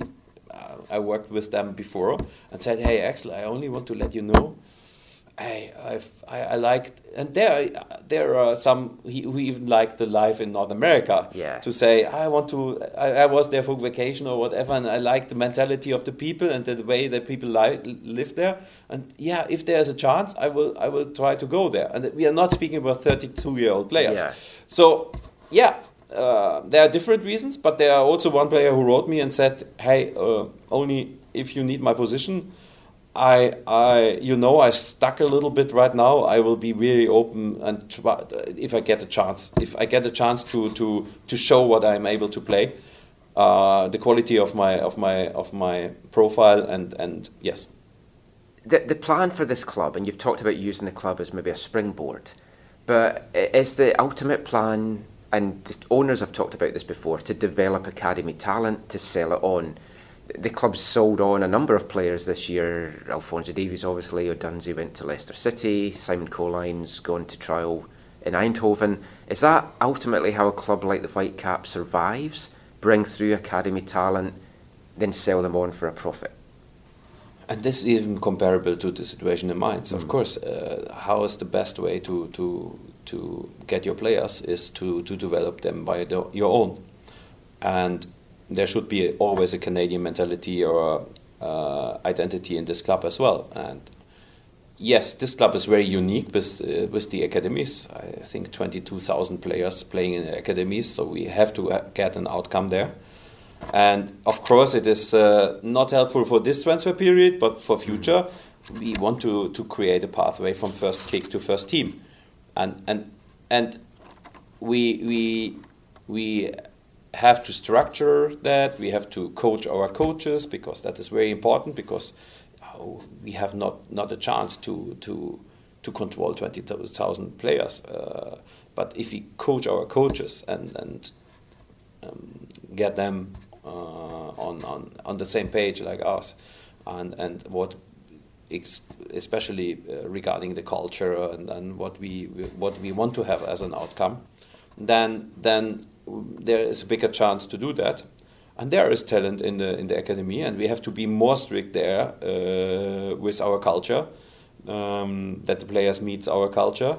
And of course, for the future, it should not be that we should never sign a player from Europe or somewhere for the position 16 to 22. It should be always players from our academy, because then we can save money and we can spend in more quality. And that even helps the player from the academy that are close to our first team or a part of the trainings group, because if you play in a group with more quality, then that helps you as well. But it is nothing you can get out immediately, so it's nothing you can change immediately. But we will work on that, and that is one part of that what the owners want me to do, is to create this pathway and to create something like a Bible of the Whitecaps, where it's written down where are the transition points, what we want the coaches to do between the transition points, and how should a player look like, what is the profile we want to have. So if we say we want to always that the right back is the quickest player in the whole squad, then we don't have to focus too much on the slow player, only to keep an abstractive example. And then, of course, there's even the question what we do with the top talents at the end, and that are players, I think, U17 to U21. And I'm not speaking about 20, because then that's not the top talents. I'm speaking about a group between 5 and 10 players. And with them, we have to create individual career plans, and we have to think about what is the best next step. And if we speak about Simon, he is not going for a trial. He gets a chance, and I totally support that, to compete with players in his age on a high level in Europe. Maybe that helps him to find out where he is in comparison to them. Maybe we even find, or we see that it's a good platform for him to make progress and to develop in the right way. And maybe at the end he goes there for 1 year to make progress. But it was not like a trial, because in an individual career plan, Simon should play in our first team squad in future. And we only have to find out which are the steps he have to go to make that possible. And that might be 2 more years or 3 more years. That is something we have to sort out with him, his agent, his family, and what we are convinced are the right steps. Anyway, of course, at the end, the player have to be convinced as well, and then we have to find solutions if not. But for me, it is an individual career plan. An individual career plan even can mean that the player goes out for 1 year on loan to play somewhere on a platform that helps him more to make progress. Well, next steps, obviously the big gulf just now is the team used to have a USL team, they don't anymore. There's a development squad, they're not playing in a league. Is that in your remit to try and help solve that problem, or is that a bigger, more executive decision to... No, for sure. I want to speak with the people who can make these decisions, because competition is the most important thing in developing players. So in Germany there is a discussion, and Europe-wide, the Swiss already changed that, Swiss Association, because the U16, U17 was used there to play only 80 minutes instead of 90. So 90 minutes was the playing time of the U18, U19. And do that with the U16s here. Yeah, U16, but here the U17 already played 19. But there was that discussion, because they spoke about 10 minutes of competition time each week. So they said 10 minutes more competition time each week for these guys means a lot. So if we have to be honest, there is no competition time for a player U20 and elder right now here. Or he already did it, but we are not speaking about those, because for them, for Alphonso Davies, everything is done at that moment. But we are speaking about the developing players from end of U19 and to end of U21, so 2 more years. And of course, it's not the best that there is no competition. So yeah, maybe we can change that. Maybe there is a creative idea to construct competition. If not, then that is what I was talking about, individual career plans. Maybe we have to find other ways how players can get competition. If we're looking ahead to 2020, realistically, what is the target for this team? Is it to be a playoff team just to show improvement, or do you feel this can be a competitive team in MLS next season? Or is that too much to go in 1 year? First of all, I will not speak about targets before the last week before starting the competition, because we have to sort out how the squad will look like and what players we can convince to come here. And if we have better knowledge about that, then it's easier to speak about these specified targets. But of course, one target is, and that is the bar for me. If we are sitting here in 1 year, you and me, then I want you to say, yeah, I saw the development, I saw the road you are going, I saw a first step have been done, and I even as an objective from outside have to say that was the step that can help the club a lot to be a sustainable, better club in future. Because to make a first huge step can be also a step. We bring in 32-year-old experienced players from Europe. We're playing a much better season, but there's no sustainability after that. So that is the bar I have, so that everybody say, yes, you're on the right pathway. You're on the right road to your final target, to make this club to a different club to that what it has been before. And then I'm speaking about culture and to be a developing club. So that's the first thing, that everybody sees the vision and the direction and the progress. And of course, in this progress, there have to be better results and better games. So if I say we want to become a team nobody likes to play, then we speak about culture, and that is things we can change, not in 1 second, but we can change within this next season.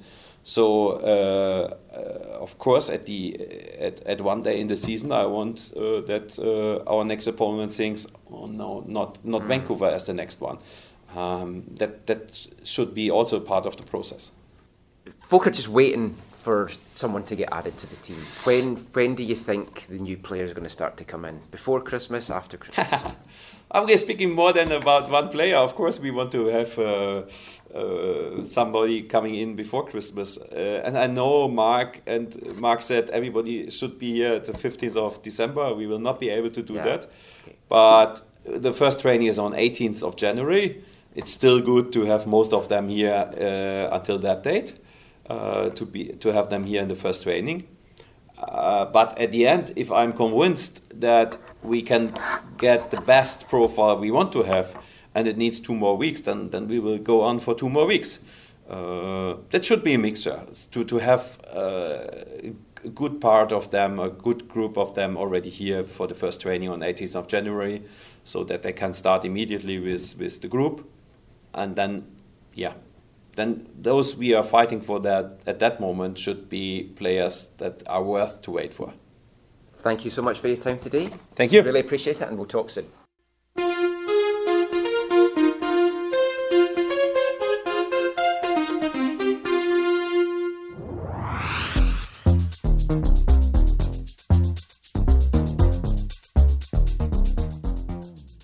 Axel Schuster there, talking about all things Whitecaps, plans for the future. We're going to unpack a lot of what he said in the next part, and we'll be back with that after this. Hi, I'm Kekuta Mane. You're listening to AFTN Soccer Show.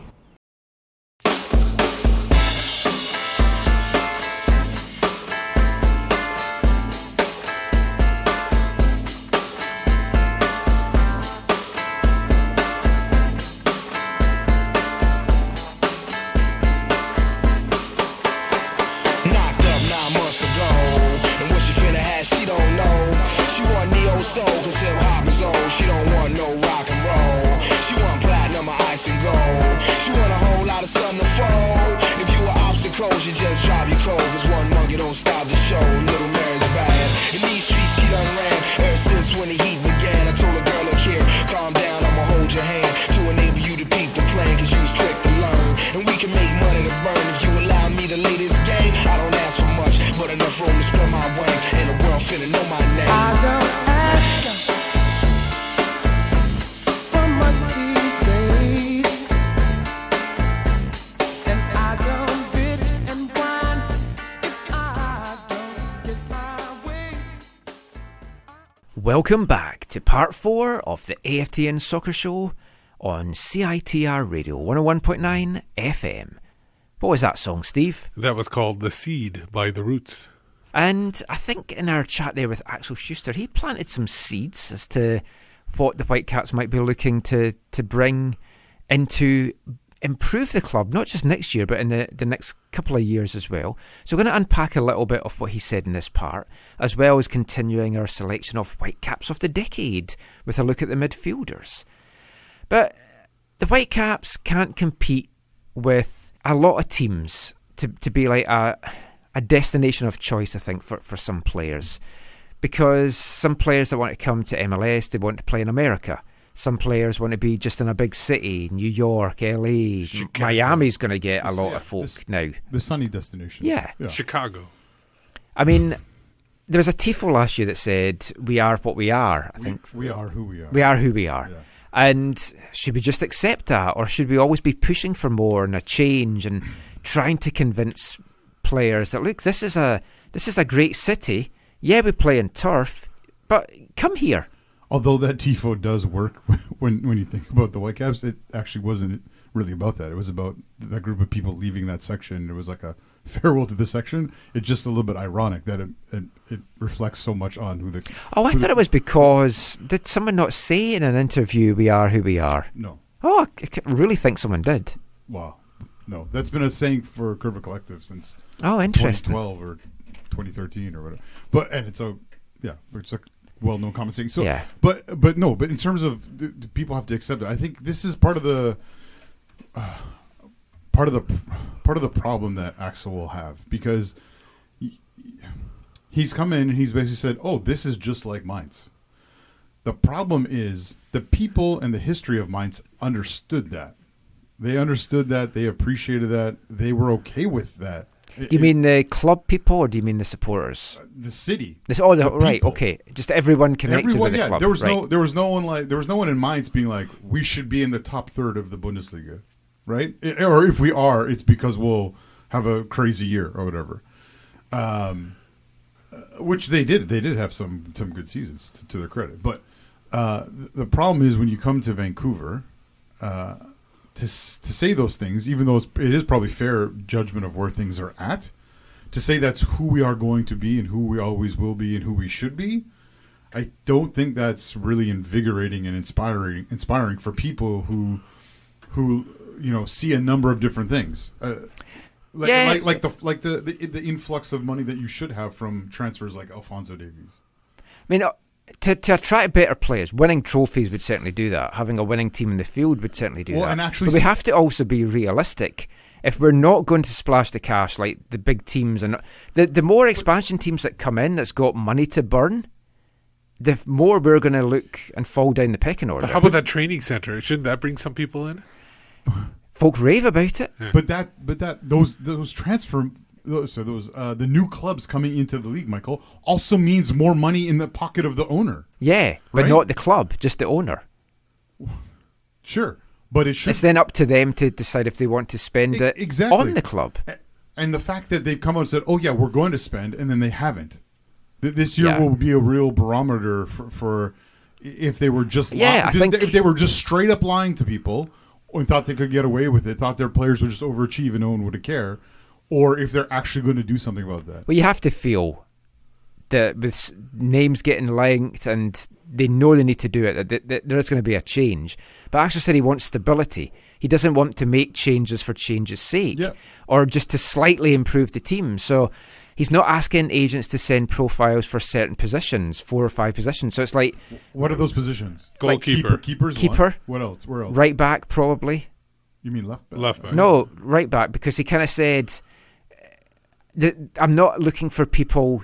It's like I look at the player that I've got, and if I think, oh, can I slightly improve that by going overseas? Yes. No. So I will just keep with what we've got. And you think right back's one of those? I think, but they don't want possibly. to. But the thing is, with right back, you don't want to spend that much money, so you're gonna have to spend money in order so to play right we back. have a serviceable right back. Okay, and then so left back. What are the 4 or 5 positions that they're not looking at? Goalkeeper, left back, right back, and probably one of the midfield positions. Yeah, if you're talking and about one of the winger if you're positions. talking about keeping Reina, probably Reina. Yeah, and Imbaum, obviously. Oh, and Imbaum, yeah. So that's probably those two as well. That's what I would think anyway. It is interesting to say though that he did have a cap in Germany. It's just not officially a cap, it's as a in a budget. salary cap. Yeah, it's a budget. Yeah. So he had budgetary restrictions, and he will have that here, along with a cap, because whether folk might want the Whitecaps owners to go and splash tons of cash, they're not going to. They'll spend some, and Jeff Mallett has said he's made a commitment that they will spend some, but there's still going to be restrictions there. And he said he likes to have high targets, but realistic targets. And I do agree with what he said about where MLS's place should be in the world. Yeah. Because Don Garber's always talking about wanting to be this world league and a destination league. You'd never, for a long, long, long time, it's going to years dislodge and decades. like the English, Spanish, German, Dutch, Italian, French, those leagues. Yeah, because they're entrenched. Like there's a marketing term or something like that where if like they compared like Coca-Cola was the entrenched number 1 soda in America. Pepsi has spent a lot of money trying to become the number 1, but they still haven't been able to do it because Coca-Cola is so empowered there. The English Premier League, I know how much you guys hate it, but I don't hate it. No, Zach hates He's it. not a fan. Yeah, but that league spends money. They have a lot of people eyes on it. That one will no matter how good like Barcelona and Madrid and Bayern Munich and PSG, maybe not PSG, but those teams and probably a couple of Italian teams, they're probably better than most of the English Premier teams. But more people want to watch the English Premier teams because that's what they grew up on. But you don't want MLS to end up like that, where teams know they have to spend to compete. So the promoted teams spend money, and a lot of them overspend, and then end up in financial. Look at Bolton, nearly went out of business, and United, Sunderland now are languishing in the 3rd tier, mid-table, and you've got Stoke City look like they're going down this season, and Middlesbrough could go down as well. But at least the people get a Netflix series. Yes, out of their misery. I hope you say that at some point. But that won't happen in the MLS system, Michael. There's no promotion, there's no relegation, and with a salary budget the way it is, you can keep on being a Columbus or a Vancouver and just putter along. But I like what he says as well about, it's like, I fully agree, and like some people are going to hear him saying the words like cheaper options or talking about saving money by maybe bringing through academy players and stuff like that, and they're going to be like, oh, typical Whitecaps trying to do it on the cheap. But if you listen to exactly what he said you should not be spending money on those players from positions 16 to 22. I agree 100%. Yeah. you want to spend your money on these top 15 players. And if that means we improve the quality of the first 15, but we've got some 16 to 22 numbered players that, they're not great, I'm all for that. But they're not. It's not that they're not great. They're not experienced. So they learn by being with these better players. Yes, better players will, and you can actually bring those players into the starting line because you're not. You know that they have backup because they have. You can't have 22 players in a budgetary league where it's all high quality players. No, but I think if you also read between the lines of what he was saying there, this is a change from the Carl Robinson approach. The Carl Robinson approach was to have more balance throughout the squad.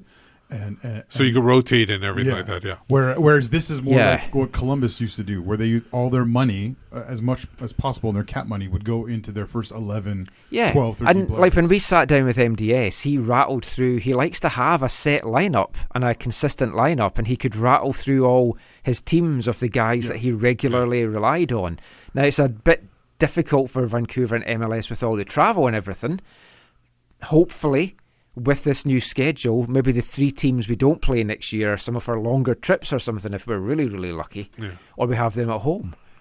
But I like his whole first kick to first team mantra, and I know it's kind of like just a sort of buzz phrase, but I mean, it's true. It's great, and he talked about some successes like Kai Wagner at Philly, who's a guy that wasn't going to make it in the Bundesliga, and has come here and done really well with Philadelphia. And this is the kind of player that he's looking for.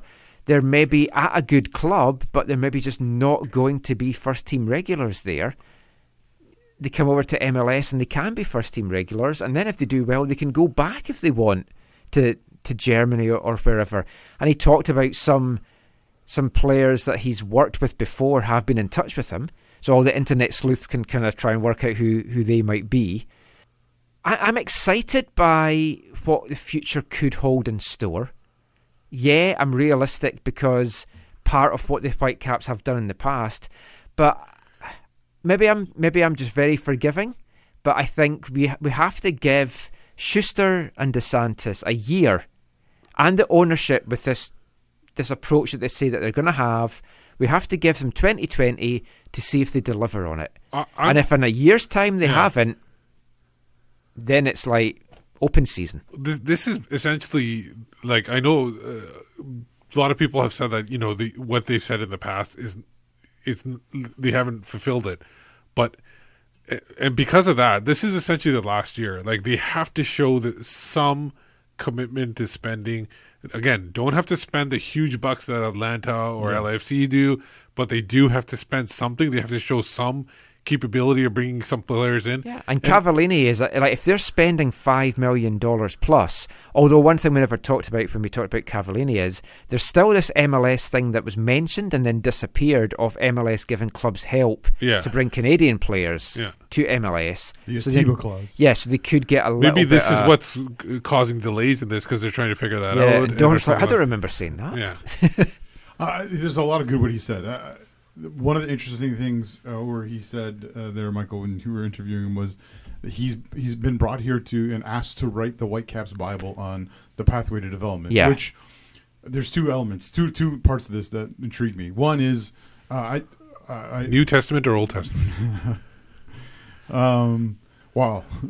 Yeah, we could go deeper in that. Genesis of the Whitecaps. But we've got 10 more minutes of this section. It's interesting though that he said that, and I wish him well, and I hope he can do that.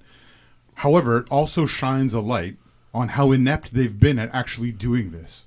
Like it's really sad that the people responsible for this are still in the club. The people who should have he should have walked in and been like, I need to write the Bible, but more I need to look at. Yeah, I need to tweak it or I need to update see it. Where it's at and see what needs maybe altering in the setup. Improving. That's a good point. It's like, no, he's like, no, I got to write this. Yeah. I got to do this from scratch. And so that's a real harsh criticism for those who've been responsible for those things. And those, many of them, if not all of them, who still have jobs and are still be paying a wage for doing something that they have really not excelled at doing for a number of years.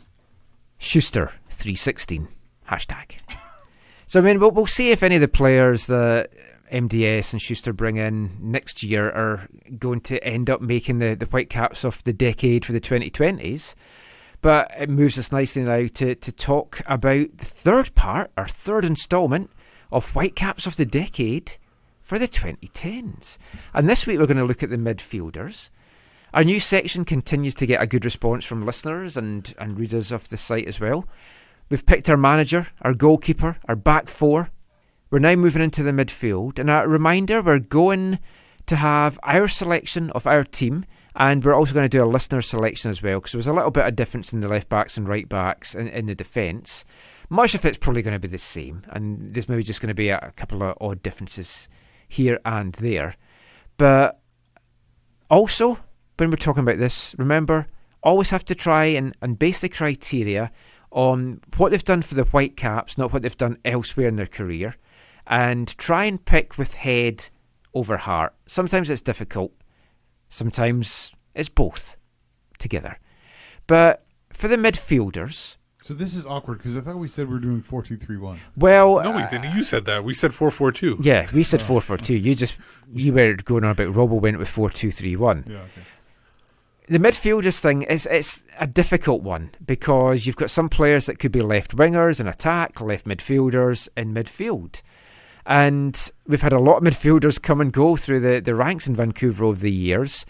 Not all of them have been very memorable. And we're going to pick 4 from this segment, and 3 might be used. So what I'm going to do, because we don't know what formation we're going to go with, I'm thinking of picking 12 players. So we'll have 4 defenders, 4 midfielders, a goalkeeper, and 3 attackers. So you can perm 11 from those 12. Okay. And I thought you also said when we put it out, we're going to put it out with a bench. Yeah, we'll have a bench as well going in that. So for midfielders, we're looking at like defensive midfielders, centre midfielders, attacking midfielders, left and right midfielders. As I said, those last 2 are open to a winger debate. Now, from all the responses we got, there were 2 clear runaway players that should get into the team. Matías Laba at DM, Pedro Morales at AM. That was the listeners' thoughts. They were my selections as well. Do you 2 agree with that? Who did Slambo vote for? He hasn't voted, actually. But do you 2 agree with that? Would they be in your team of the decade? I'm trying to rack my brain. I think for sure Matías. I'm not sure about Pedro. But it's difficult to find anybody else that would fit that category. Well, let's look at these 2 quickly. Let's go for it. Matías Laba. He had 1.5 year in Toronto. Came to the Whitecaps in pre-season in 2014. And if people remember, he only came here because TFC had too many DPs. Yes. And they had to unload We got him at the end of February, just before the season started, and it was a good bit of business by Robbo. 4 seasons with the Whitecaps, made 115 appearances, got 3 goals, 3 assists, got 20 votes as well from the listeners who, for time purposes, I'm not going to go through everyone that voted, but thank you so much to everyone that did. Scored against Portland. This was just from one tweet on Twitter as well. So when we're going to do this as a written thing as well, and I'll put it out on Facebook, and we'll get some more things as well. Now, Pedro Morales, he was a bit of an enigma. He arrived with a bang, kind of left with a little bit of a whimper and a training pitch bust up. 3 seasons here from 2014 to 16, 85 appearances, 25 goals, 22 assists. If he makes the team, he'll be in the team with Ousted again, so that could be fun when we have our training sessions. He got 19 votes from the people that voted as well. And for me, those 2 have to be in the team. I mean, you look at what Pedro's actual contributions were. Yeah. I know a lot of those were penalties, and we talked about that at the time, but they all count. I think it has to be those 2. I think when you think about Pedro too, I also have to think of like just his pure quality of him as a player. Yeah, some of his first season in particular, those cross-field balls that he did was just absolutely beautiful to watch. Yeah. I think it's... Yeah, I'd have Pedro. Depending on how things line up, Matías Laba would be very high on my list. I'm partial to obviously Gershon Kofi, and I know you asked me to remove the bias from it. Well, we'll come to that. Yeah. So Steve's a little bit on the fence still with Pedro, but if those 2 make the team, 2 spots are up for grabs. Now, we had 14 other players nominated altogether. And that included 3 players from the USL era: Martin Nash, Alfredo Valente and Kevin Harms. Well, now, if Nash had signed MLS and played MLS, I think he would have been in this team. But he didn't. Yeah. So for the one season in USL, which wasn't his best season either, I don't think we can have him in the picture. I think I saw. Was that tweet a joke that was mentioning those guys? No. Okay. I didn't take it as a joke because there was other jokey ones, but I didn't take that as a joke. Anyway, I like to include it anyway. Beef Alfredo Valente was great. Yeah. I've got a picture of me with him and the 2008 trophy. Nice. In the days that I was allowed to take pictures with players. You're probably hugging him too. Yeah. Now, Kakuta, Fonzie and Teixeira got nominations, again falling into, are they wingers? Could they be in the midfield? Now, Fonzie, a lot of folks said if you're going to include him as a midfielder, he has to be in the team. And I would agree with that. But I think I'll have him in the attack, and I think we'll look at him as an attacker. He didn't make left back, so I think we'll maybe look at him next week in the attack. So others who got a small amount of nominations were Mauro Rosales, Nigel Reo-Coker, Jordi Reyna. But I think... Again, Nigel Reo-Coker, not a joke? No, he actually got a couple of nominations, actually. It was more than one. Because if it was one, I would have thought it was a bit of a joke, but there was actually more than one. Unless more than one people were making a joke. But I think we've got the nominations for the last 2 spots down to 5. Christian Bolaños. Only 2 seasons here, 51 MLS appearances, 5 goals and 16 assists. I think he could have had a lot more if the Whitecaps' playing style had been a bit better, particularly in his second season with us. Gerson Kofi spent 5 seasons here in MLS from 2011 to 2015. Arrived in 2010 for a season in the USL. MLS-wise, he made 133 appearances, 9 goals, 7 assists. He frustrated the hell out of me because I felt he could and should have produced a lot more than he did. He was just too inconsistent. And if he had that consistency, who knows where he would be actually playing just now, for one thing. Davide Cumiento, player with one of the most impressive resumes, I think, that the Whitecaps have had from a player this decade. Maybe Alain Rochat you could look at as well. Scott Sutter had a bit of an impressive resume as well, if you look at what he did in Switzerland. And Kenny Miller? Kenny Miller, yeah. So, I mean, we had some good players. Cumiento's right up there. He's another one who I think could and should have produced more. 1.5 seasons here. 42 appearances, 2 goals, and an impressive 14 assists. Russell Teibert. A lot of people gave him the nod for longevity, because he's been with the club for the whole decade. 165 appearances, 3 goals, 17 assists. I was quite surprised when I saw it was 17 assists. It was an impressive figure. But he did have that one fantastic season where he was getting all the assists. He was playing with Camilo and Kenny Miller. Yeah, got a couple of goals as well. And then Inbom Wong, he's got 1 season under his belt, which I feel makes it too early to include him. But he got quite a few votes, at least 5. He's played in every MLS game this year. Started all but 3 of them, 3 goals and 5 assists. So, unless you guys have any other nomination... No, those are the right ones, I think. But for me, then at this point, we're picking 4? Yeah, 4 altogether. Then I would go in this order: Matias Laba, Cumiento, Gerson Kofi, and then Morales. Those would be my 4. You also like Davide, right? Yeah, I see. My 4 is going to be different because I've gone for I've gone for Laba and Morales. You've gone for Laba and Morales. Yep, I think so. Okay, so you went the other ones. You went for Cumiento and Kofi. Yeah, I've gone for Cumiento and Bolaños. So you have Cumiento playing on the left?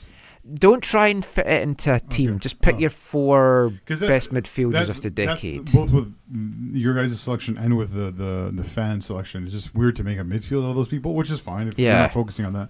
The other thing that's weird for me, because I also am very have good memories of Davide Cumiento. So like I am prone to want to see him in this team. I just put him and Bolaños ahead just because of their skill. Because the thing is, Davide was not here. I mean, he was also part of the 2010 team.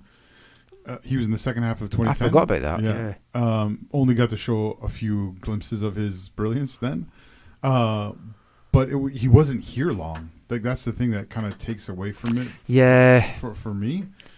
But then Bolaños was only here for he was only here for 2 seasons. I think Davide kind of had 2. For me, Cumiento had more of a stylish impact, if you want to say it. Like there was more style behind it. Hey, I'm with you. There was more impact. There was more excitement. Excitement off the charts. Bolaños for me didn't provide that enough for me. So you've gone Cumiento, Kofi. I've gone Cumiento, Bolaños. You're going to pick Gersh. Well, I think Bolaños should be in there. If I don't use Alfonso as an attacker, I would definitely go with him on one side and Bolaños. I'm going to have him as an attacker, I think. Yeah. So I think I'm okay with the fans chose. Then I can live with that, even though it doesn't play super well. So what the fans actually went with, their 4 selection was Laba, Kofi, Bolaños, and Morales. I also want to say this. I think for the AFTN team, I think Russell Teibert needs to be on the bench. Oh, yeah. I think we'll need to have more debate on this then, because we've got 2 votes for Bolaños, 2 for Kofi, and 2 for We could Cumiento. finish that with the striker, because we are only going to pick most likely 3 of these guys, maybe 4 of them, but we'll figure out which 3 actually make the start 11 next week. We might have Perm 11 from 13. Yeah. But yeah, so that was it for the midfielders. Next week it is the strikers, as Steve mentioned, so we'll tweet that out during the week. Get your thinking caps on and which 3 you're going to want from that. But that is it for the Whitecaps talk for tonight. We've got one part of the show to go. It's going to be Wavelength and BC's Soccer Web headlines, and we will be back with that after this. Hi, I'm Carl Valentine. You're listening to the AFTN podcast.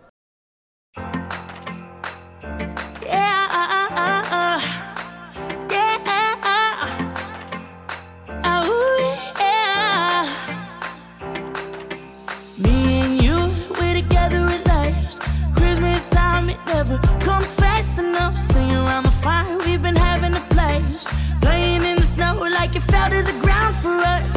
I know that I should be at home. Mom and Dad are blowing up my phone, but over there I see a mistletoe. One kiss so before I go, yeah. Da, da, da, da, da, da, da. This Christmas is me and you. Da, da, da, da, da, da, da. This Christmas is me. Open all the presents, but I just want you. Wonder if you feel the same way too. Then I look outside the window, seeing quite the view, yeah. I know that I should be at home. Mom and Dad will worry if I go, but baby, I can see the mistletoe sneaking out. They'll never know if I come back tomorrow. This Christmas is me and you. Welcome back to the final part of tonight's AFTN Soccer Show on CITR Radio 101.9 FM, broadcasting from the unceded Musqueam Territory at the University of beautiful British Columbia. Nice little Christmas tune there from Steve. Yeah, it's a Canadian duo. Festive. Canadian duo called Elijah Wood, ex Jamie Fine. It's called "It's Me and You This Christmas." So there's a curious phenomena in football, one in which a team of absolute diddies are playing terrible and the manager is the fall guy, losing his job, and then immediately the team start playing well, getting results, almost playing as world beaters, putting in performances that they didn't before, and leaving you wondering just what the hell has happened to them, or what the hell happened before that they weren't playing well. It happens so often. We've seen it in Scotland this year. Hearts sacked their boss after 1-1 in 11 games, won their next match 5-2. Hibs did the same. Then they've just lost 1 of the last 6 games with 4 wins in that. It's amazing what happens. Even the Whitecaps got a bit of a bump after Robbo left with Dalrymple. They had some good performances. Not a playoff bump. No, not enough for that, but a bit of a bump. It's always done with the same players as well, and some of it is obviously due to players trying to impress the new boss or to send a message, good or bad, to the old one. Sometimes it's just a new manager getting more out of the guys or playing them in different positions or different tactics or formations. And another team that seems to have got that sacked manager bump is Everton. Marco Silva was sacked after the Toffee Men's 5-2 derby defeat by Liverpool on Wednesday night. He lost his job on Thursday. They're languishing down the bottom of the table. They had just 4 wins on the season and just 1 win in their last 6 matches. But then, in comes convicted criminal, drunken disorderly himself, Duncan Ferguson, and boom, a 3-1 win over Chelsea. Ferguson's just the interim manager, bit of an Everton legend, so I thought this is a good time to dig out a song that I've had in my pocket for him. This is by a group of supporters, Everton fans, called the Duncan's Army, and this is just called Duncan Ferguson.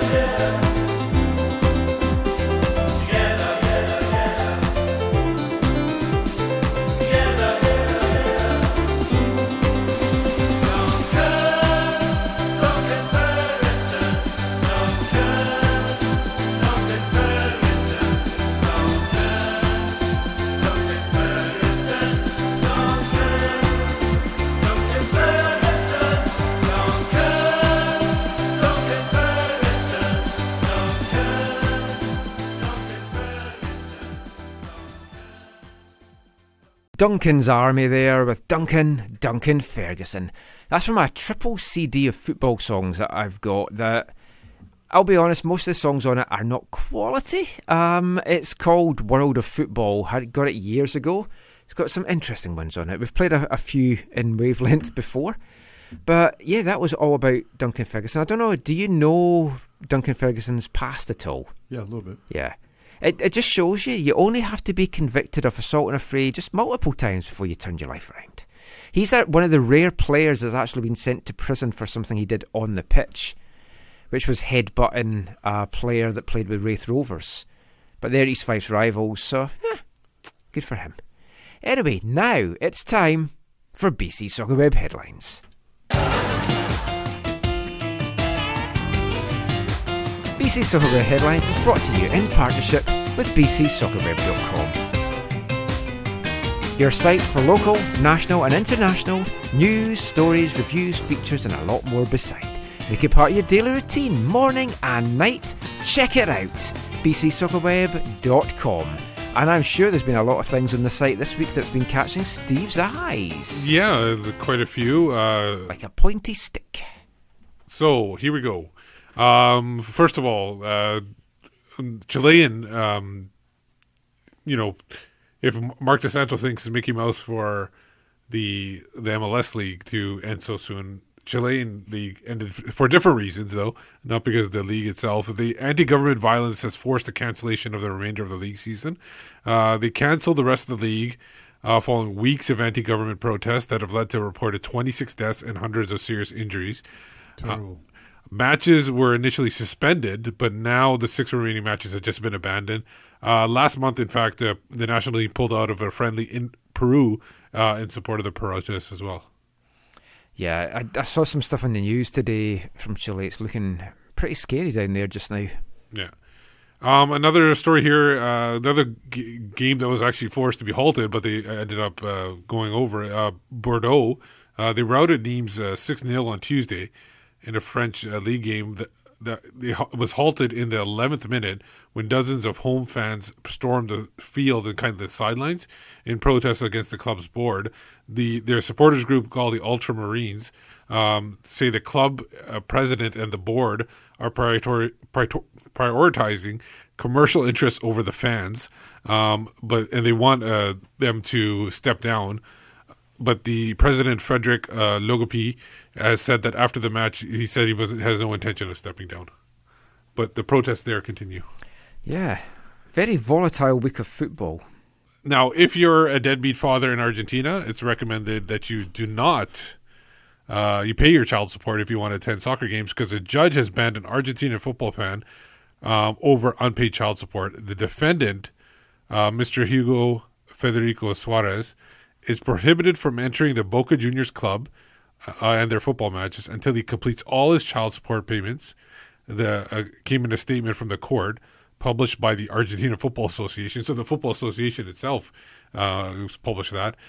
Suarez has been behind on his payments for a year, and his former partner took him to court. Also banned from going to any concerts by Chilean singer Mon Laferte. Suarez has already bought tickets and a flight to Buenos Aires to see the singer perform, apparently. If they started banning deadbeat dads from football in Scotland, attendances would plummet. And last story here, English club is set to bamboozle the opposition. Yes, a fun headline. Yeah. I like puns. High-flying English fourth-tier side Forest Green Rovers are about to describe them as high-flying. Well, okay. They're about to wear bamboo shin pads, furthering their claims to be the world's greenest football club. Earlier this year, at the beginning of the season, they switched to a bamboo kit, and now they were switched to the shin pads. In a statement, they say, bamboo is a natural wonder, a sustainable material that is ridiculously strong and ultra-lightweight, making it perfect for shin pads, as well as better for planet and our players. They essentially want to use less plastic, which that's been a big issue. They actually, yeah, I mean, they're very into the green thing, and they're keeping the bamboo thing going. They actually signed a panda this year, but he only made it through one training session. He eats, shoots, and leaves, they said. Yeah. But they are a very all the food there, it's all vegan, so no meat pies, no bovril. Never been a fan of them. Talking of lower tier English sides, actually, just before we go as well, keep an eye on what's happening at AFC Wimbledon, because Prime Minister of England, not Scotland, because we didn't vote for him, Bojo, had called in last year or earlier this year the planning permission for Wimbledon's new stadium, and then eventually looked at it and said, blah, blah, blah, yeah, that's okay, you can go ahead with it. But the year's delay has cost them millions, and now they've got a shortfall that they can't meet to build the stadium. So they're faced with the dilemma of having a stadium with one stand, or having to borrow and risk the club going under if they can't keep up the payments, or they're having a big meeting on Monday and some other meetings before the vote to decide whether to open up just being from fan ownership to having actual people buying into the club. So it's a big talking point, and depending on how this goes, this could affect the future. There's been a big push for clubs having fan ownership, but then these clubs struggle to compete with the budgetary restraints in the league. So it's going to be interesting to see how Wimbledon vote, and then if other clubs follow suit that are fan owned. So keep a watch. Maybe they could keep it for 51-49 or something like that. I think that might be what they're kind of looking at. Yeah, 50 plus just 1. now they opened it up a little, and it was 75-25, but now the investors want it to be way less than 75. So we'll see what happens there. I truly hope they can. I know it's a bit of a different structure, but I do hope that they can keep it 50 plus 1. Yeah, because what they're saying is if they don't get the extra investment, they're not going to have a budget that will keep them in League One. So they say we'll definitely get relegated next season if we don't get relegated this season. Can they build one stand? They can build one stand and then and build stuff up. It's just it doesn't look great. East Fife's got one stand, but that meets their needs. But so I don't understand. Maybe they don't need to have them. Maybe they can get somebody to invest in the stadium and not the club itself. Yeah, that was one of the options, but they'd get the money in installments then. So yeah, there's a 23-page document addressing it all, which I sat and read today. Oh.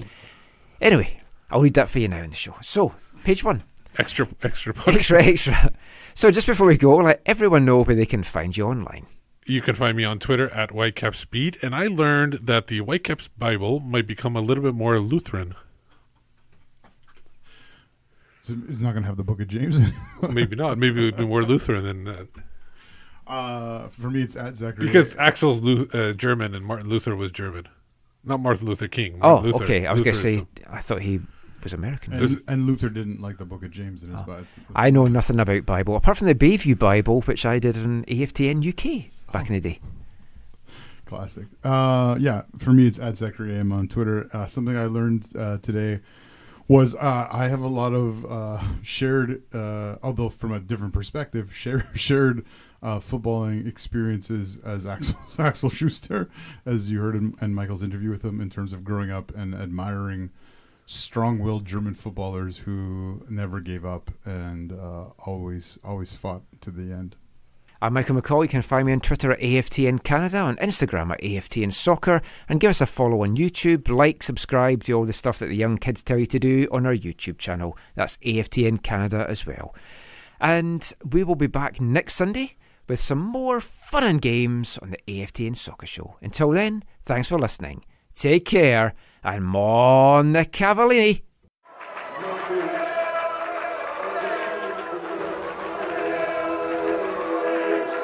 Going to your first match is an experience you never forget. The atmosphere of what's going on around the pitch looks beautiful, and you always look and go, wow, I'd love to play here one day. If you get the bug, it's going to stay with you for life.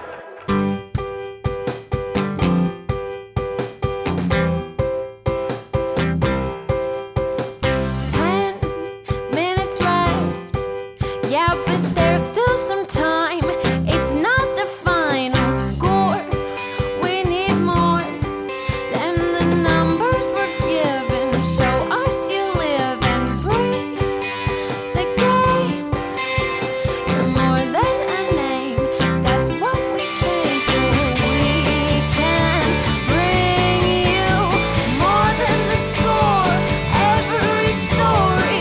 Let's take this thing off of the field into the real world, away from the numbers, away from the numbers.